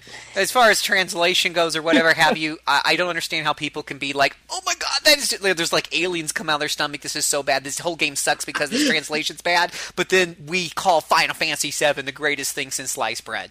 I'm sorry. I never called it the greatest thing. No, I'm just saying I'm talking about the majority. I'm putting this in quotation marks. The majority of people who play Arc Race Fantasia say the game sucks, and when you ask them why, they'll go into a tirade about the voice acting and or the translation. Okay, but then when I asked the majority why Final Fantasy VII, how can you ignore that stuff? Because to me it was so bad I didn't even understand the plot of Final Fantasy VII. Arc Race Fantasia's translation is not so bad that it's not Final Fantasy VII bad. It's not you won't understand the plot bad. There's going to be some things that sound a little corny coming out of their mouths, but you know what? Half the Japanese anime, I'm an English guy, I don't understand Japanese, so to me, half of anime falls underneath that umbrella. I played Nostalgia, also localized by Ignition, and the translation did not make me go, that is some brilliant language. But neither did I go, what the hell did he just say? It's like somebody translated Swahili using Google. Yeah, it's just Yeah, I mean, it's just I don't know. It's kind of like sound to me. I just I can understand people says it's bad, but would you actually say a game is bad? Because would you say an RPG is bad because the music? It's like one of those small. Anyways, I digress. Okay, so I don't know. I avoid playing Blue Dragon altogether because the boss theme is just so freaking annoying. I avoid playing Blue Dragon because it's a kiddie game. Okay, so Arc-Rise Fantasia, Trent. The story's not going to blow your mind. It's a typical go and save the world deal, from what I remember. Is it the gameplay that does it for you? The gameplay is just where it's at here. I've often said this before. I've been playing JRPGs for 40, no, maybe not 40, but it feels like it, for a very long time. I'm so tired of the same old attack, heal. Even something simple as the spinning wheel in Shadow Hearts gets, just something to make these things different, to make it exciting, because you spend the vast majority of the time in a game, in an RPG, in combat. So the combat needs to be fun. It needs to be fresh. You must love the Grandia games. Oh, I love them. Bouncing way up in the air. Oh my god, they're so great. Notice that Phil is referring specifically to Grandia 3 here. Yes, bouncing way up in the air. Regular Grandia, the first Grandia was pretty cool, but 3 was, oh my god, stratosphere, orgasmic. 2 is the best in my opinion. 2, great, awesome. 3, you probably wouldn't have noticed, but 3, the dialogue and the music. I did notice how bad that was. No, even I couldn't ignore the horror that was 3. I kept pressing the button. I couldn't skip I'm like, come on, let me just skip this horrendous dialogue so I can knock more people up into the stratosphere. Come on. and that was actually a classic case of, and everyone's going to have their own opinion. But if I want a really great story, and I'll go read a book. And I play an RPG, I'm looking for the marriage of the story and the gameplay, but I'm mostly looking at the game. For me, the gameplay is the heavier element, because if I'm looking more for mainly a story, I can go and read a book and get a really great story. I disagree. To me, gameplay is a means to an end. It's a game's experience is definitely enriched by great gameplay. But I don't play RPGs when they have bad stories. I ignore RPGs when they have bad stories. Well, then ignore this one. And seriously, I mean, go play there's plenty of other, I can't, first of all, I can't even count on, for me, what makes a great story. Maybe my standards are too high since I play Final Fantasy VI. I can't even count. I can't even count on one hand the number of games that really moved me. That moved me for the story and the characters. Final Fantasy IX did it a little bit. That was a very, that was a tearjerker towards the end. But really, it was for me. And it's going to be subjective. This is all going to be subjective. But honestly, most of these stories either don't make sense or just not that great, or they're so cliche. I'll go read some R.V. Silverstein, whatever his name is. That's awesome stuff. Crap. How come they can't get these really good fiction writers that we read about in books and get them to work on the JRPGs? No. Anyways, so yes, with Arc-Rise Fantasia battle system, so cool. So what they've done is, it's like, oh my gosh, I don't know why people didn't do this so long ago. It's just much faster. It's on your toes. It's just, it's been a while since I played it, so I'm a little fuzzy on the details. But I just remember it being like, it was just so quick and to the point and fast, and things are going on the screen all at once, and you're just taking it all in. Whereas, like, I was playing Dragon Quest IX right before that. In Dragon Quest IX, it was like, okay, attack, heal, and Bob attacks for 5 points of damage. Monster attacks for 3 points of damage, and the text goes along the screen about that speed and stuff. And it just kind of goes back and forth. It's the same old Dragon Quest we know and love. But with this game, it was like the things are happening on the screen as you're taking the turn and you're inputting the command. The enemy's attacking you, and the numbers are going up on the screen, and I don't want to say it's constantly like if you left the controller it would keep going without you. It's just the way that everything unravels so quickly with so much energy and emotion. Tactics play an important part. Location on the battlefield, such a simple thing. But in Shadow Hearts 2, I was just mentioning, it would have just been a huge difference in Shadow Hearts 2. It would have made it from a good game to a great game if I had the ability to position my people and my attacks had an impact on where enemies ended up, so I could use that strategically. In Arc-Rise Fantasia, you will do that. and maybe it does have some sort of time to keep things moving. Maybe like an action bar, like Final Fantasy, 6 or something, where you just can't sit there. I just don't remember. It's been a while, but I remember it was just constantly moving, constantly evolving, very, very, very quick. And if you, I was just running around looking for things to kill. It was so much fun. It was just, yeah, that was pretty cool. But I mean, story, I won't say it's bad. I'm not going to say it's not Grandia 3. Oh my god. No, man, Grandia 3 was bad.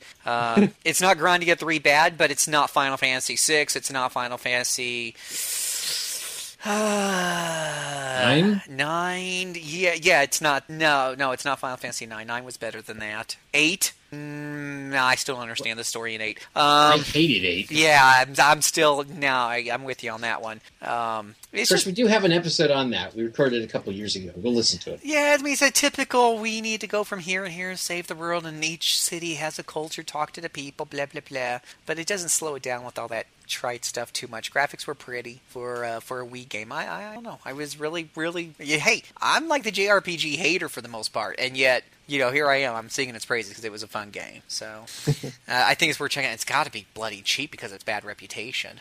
Check on Amp.com or whatever have you. But anywho. I'll check it out. Yeah. So what else? Yeah, Strawberry enjoyed it, and she tends to get pretty invested in stories for whatever that's worth. You can check out her review of it. It's on the site. About $30. $30 used too. Anything else, Mr. Trent? Nope, that's everything. Okie doke. Well, it was nice having you on the show tonight. It's nice being on the show. Thanks, guys. How about you, Mr. Minky? Well, let's see. I put up a review of From the New World a couple weeks ago, which one can consult just to realize in a better articulated version of exactly how I felt about the game and why that was so. I also put up a review of Car Battler Joe, which is probably a game almost no one has even heard of.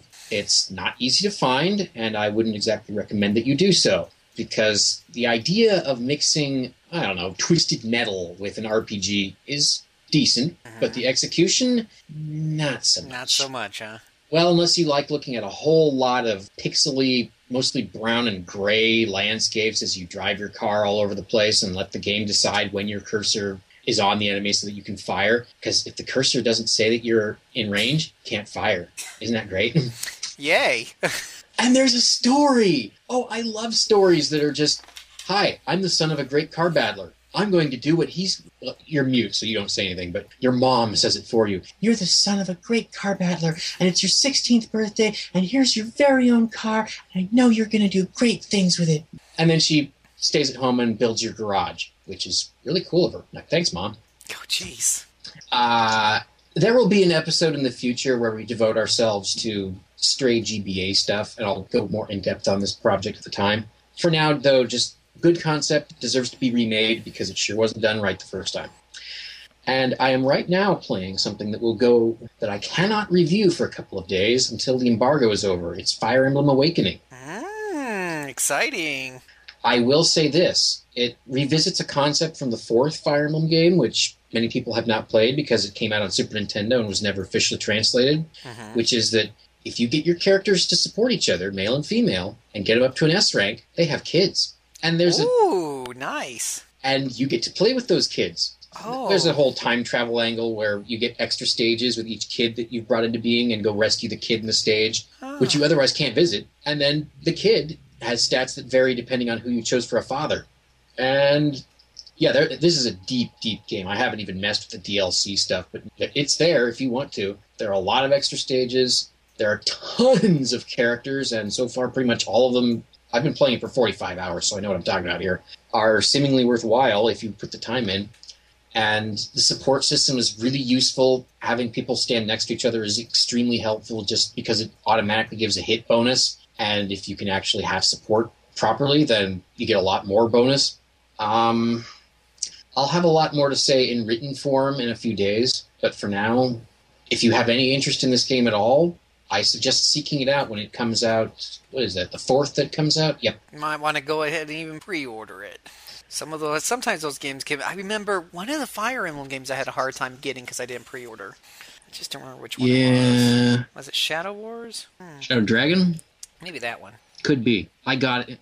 I actually got that game in a GameStop. I can't believe it. That was one of the last games I went into a physical store to get. I couldn't believe I got, speaking of Ni no Kuni, I went on to Amazon because I was between the car accident and everything else. I forgot to pre-order it, and then after I got like the first day out of bed from the flu, I'm like, oh crap! Looked online, Amazon sold out. So I got sick in the car and went over there, and GameSpot still had one. And of course, they always do that thing. Did you pre-order? And they ask you in such a way to make you feel guilty if you didn't. And you're like, no. Do you still have one or not? Yeah. Are you going to sell me the whole spiel? Here's the whole list of stuff that you can pre-order now, so you better look at it, or else my manager's going to come over and read me the riot act because I didn't bring it up. They're so bad. I hate stopping there, but it's, in this case it was just, without Amazon, it was much easier just to drive down there. It's only 2 miles from the house. And I'll mention just a few movies. I want to mention The Hatchet Man because it features the odd side of Edward G. Robinson playing a Chinese man. But he doesn't do the sing-song accent. He doesn't embarrass himself. He just happens to be Edward G. Robinson playing a Chinese man. And Loretta Young playing a Chinese woman with makeup that mostly seems to make her eyes look like they have about 3 pounds of makeup on each of them. And yeah, it's one of those hilariously dated things where you wonder if the people who wrote this thing had any idea what Chinese people are like. And I've dealt with Chinese people. I don't think that most Chinese men would keep a little baby around to present as a future wife to their friends. Maybe I'm wrong, though. Maybe I'm missing something here. And I saw Django Unchained. Who? The new Tarantino movie. And if you like Tarantino, you will like this. If you do not like Tarantino, you will not like this. I could go into a whole lot more, but that's really as simple as it gets. And one other, Grand Slam, which nobody listening to this has ever heard, and you won't be able to get it easily because it's not on video. But I just like to come up to describe the climax of this movie. A bridge tournament is being listened to on the radio, this is before TV, with rapt attention by everyone, including the black people. This is the Depression, so the black people they just love the bridge. The Chinese family, the children, the people on break in the kitchen somewhere. Everyone is listening in rapt attention to a bridge tournament. Wow. I sense that this is not quite accurate. Somehow, this does not seem realistic to me. Okay, I'm done, Phil. And you're probably wanting to get to bed pretty soon. Eventually here, but unfortunately, I didn't really have a whole lot of time to play much of anything with just all the, the chaos in my life and stuff. So that was kind of unfortunate. I played, I obviously have been playing Shadow Hearts, the Second Covenant, in order to kind of be ready for the show here. On the 3DS, I've been playing a game that actually I don't think you mentioned, about something maybe you mentioned on the last show. I think you did mention it on the last show, actually. Crimson Shroud? Crimson. Yep, I put up a review for that. Yeah, and let me say, your review pretty straight on. So I mean, the game on one, I love tabletop RPG. I can't tell you that enough. The this thrill is kind of like if you played a tabletop. No, if Yasumi Matsuno decided I'm going to be your dungeon master, but it's not really a tabletop game. I'm just going to make it look as much like one as I can. Is that, I said, I love tabletop gaming, the thrill of throwing the dice, having a GM, doing all that dialogue and stuff like that, and in a way, capture some of that atmosphere. You get the dialogue, like you said in your review. It's great dialogue. It's kind of like the GM's talking to you as a player. Your figures, your characters are just figures, and it kind of, in some ways, it captures that spirit, and then in other ways, it absolutely, totally, and utterly, completely misses it. They got dice. Okay, you do the combos, you earn dice, and you can add those. These are physical dice you earn, and then if you're about to attack or something, you can then add those dice to your attack value, to your damage, in order to You can, yes. Yeah. Oftentimes when you're dealing 70, 80 damage, putting the extra 4 or 6 just doesn't seem worth it to me. That's exactly the point. It's just like, well, a normal Dungeon Dragons or whatever have you, a D6 or a D10 or a D20 added to your damage or heaven forbid to your attack roll would be a huge thing because you're normally only talking about low numbers. But he's got his numbers so inflated that adding these dice is just like, oh, okay, no big whoop there. Look, I can do 5% more damage. Yeah, exactly, Mike. That's exactly it. So you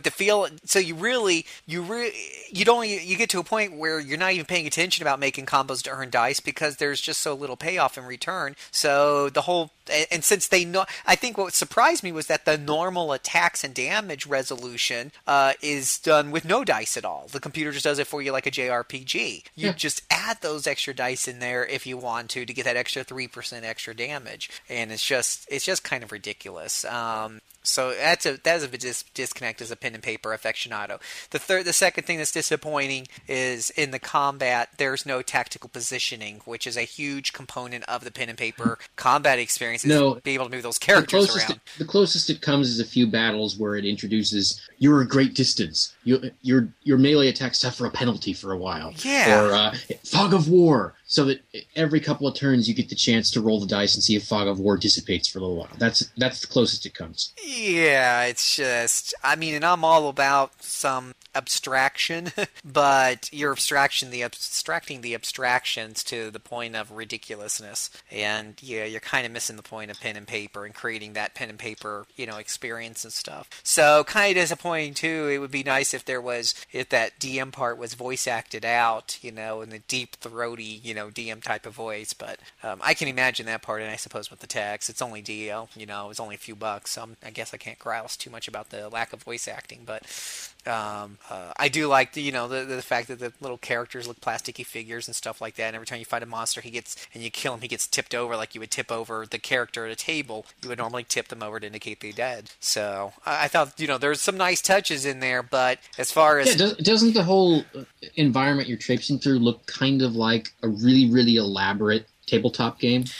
Yeah, when you're moving, you're shown like a drawn map, and you're just basically taking the controller and saying, "Hey, I'm going to go there. I'm going to go there." There's a lot of those things that kind of feels like pen and paper. It's not unusual for a GM just to show you a map of the area and the people say, "Okay, let's go to that wing over there," and that's about as intricate as it gets at a tabletop sometimes. So that is okay. It was just. The combat's definitely disconnected. I think you're right about the stats, too. You have to scroll to see the stats. There's too many stats. They just don't make sense. And you need to see the stuff at the bottom. But you also need to see the stuff at the top. Yeah, it's just... Especially when it gives you abilities, because that's really key that you know. Yeah, it's just they kind of missed you just kind of missed the point there, and that's... Yeah. So take it from somebody who loves, people like me, when I see a subpar review on an RPG, but the subgenre or whatever, the topic interests me, I'm going to pick it up anyway and give it a shot for myself. Take it from me, guys. Mike is right on the ball with this one. It's not just a subpar game. It just doesn't do a great job at all of recreating or capturing the tabletop experience, and will ultimately leave you a bit disappointed and unfulfilled. It can be completed in 5 or 6 hours, so if you're interested, you might as well give it a shot, and then you'll probably be disappointed. Yeah. But at least it doesn't cost too much, I suppose. You could do it. You could get through it pretty quick. I think it's $8. $8. So it's probably worse ways to spend your money. Maybe I don't know. Cross Edge. That would be a worse way to spend your money. Yeah. Yeah. See, I know I can think of one. Shoot. So, I don't think there's anything else I've really been able to get my hands around. I even missed some of my tabletop games between all these accidents and sickness and stuff like that. So it's been kind of harsh, but oh welly, que sera sera. Yeah. So, anywho, I think that's it for our show today, Mr. Mike. I think we've come up with plenty of show for listeners this time. That's right. Lots of show to listen to. So make sure you listen to it. All of it. Yeah. And then do something like leave comments, because we like comments. And where can you leave those comments? Why, you can leave them at rpgamer.com on our forums. Just click on the little forum link on the side. RPG Backtrack is a production of RP Gamer, your source for RPG news, impressions, reviews, articles, and home to the best gaming community on the net. Write your questions and comments on our boards or email jcservant at, I don't think that email address works. Just have me email you at cyberlightcomics.com. If you can spell that, you're great. Help shape our future shows. Don't forget to follow us on twitter.com/rpgamer and become our biggest fans at facebook.com/rpgamer. And as always, listen to our previous podcasts as well as our awesome sister show RPG Cast, all at rpgamer.com. On behalf of Mike and myself, we thank you for listening, and make sure to rate us on iTunes. We like those little iTunes ratings. I need to look ours up lately. Haven't done that in a while. Mr. Mike, you want to put us to bed? I just had a few ideas for future Shadow Hearts games, like Geronimo's LCD, Andrew Jackson's Panzer, Mozart's Mellotron, Clark Gable's DeLorean, Mary Todd Lincoln's Klondike Bar, Cleopatra's Plastic Surgery, Donatello's Plastique. Other than that, no. Go play the games.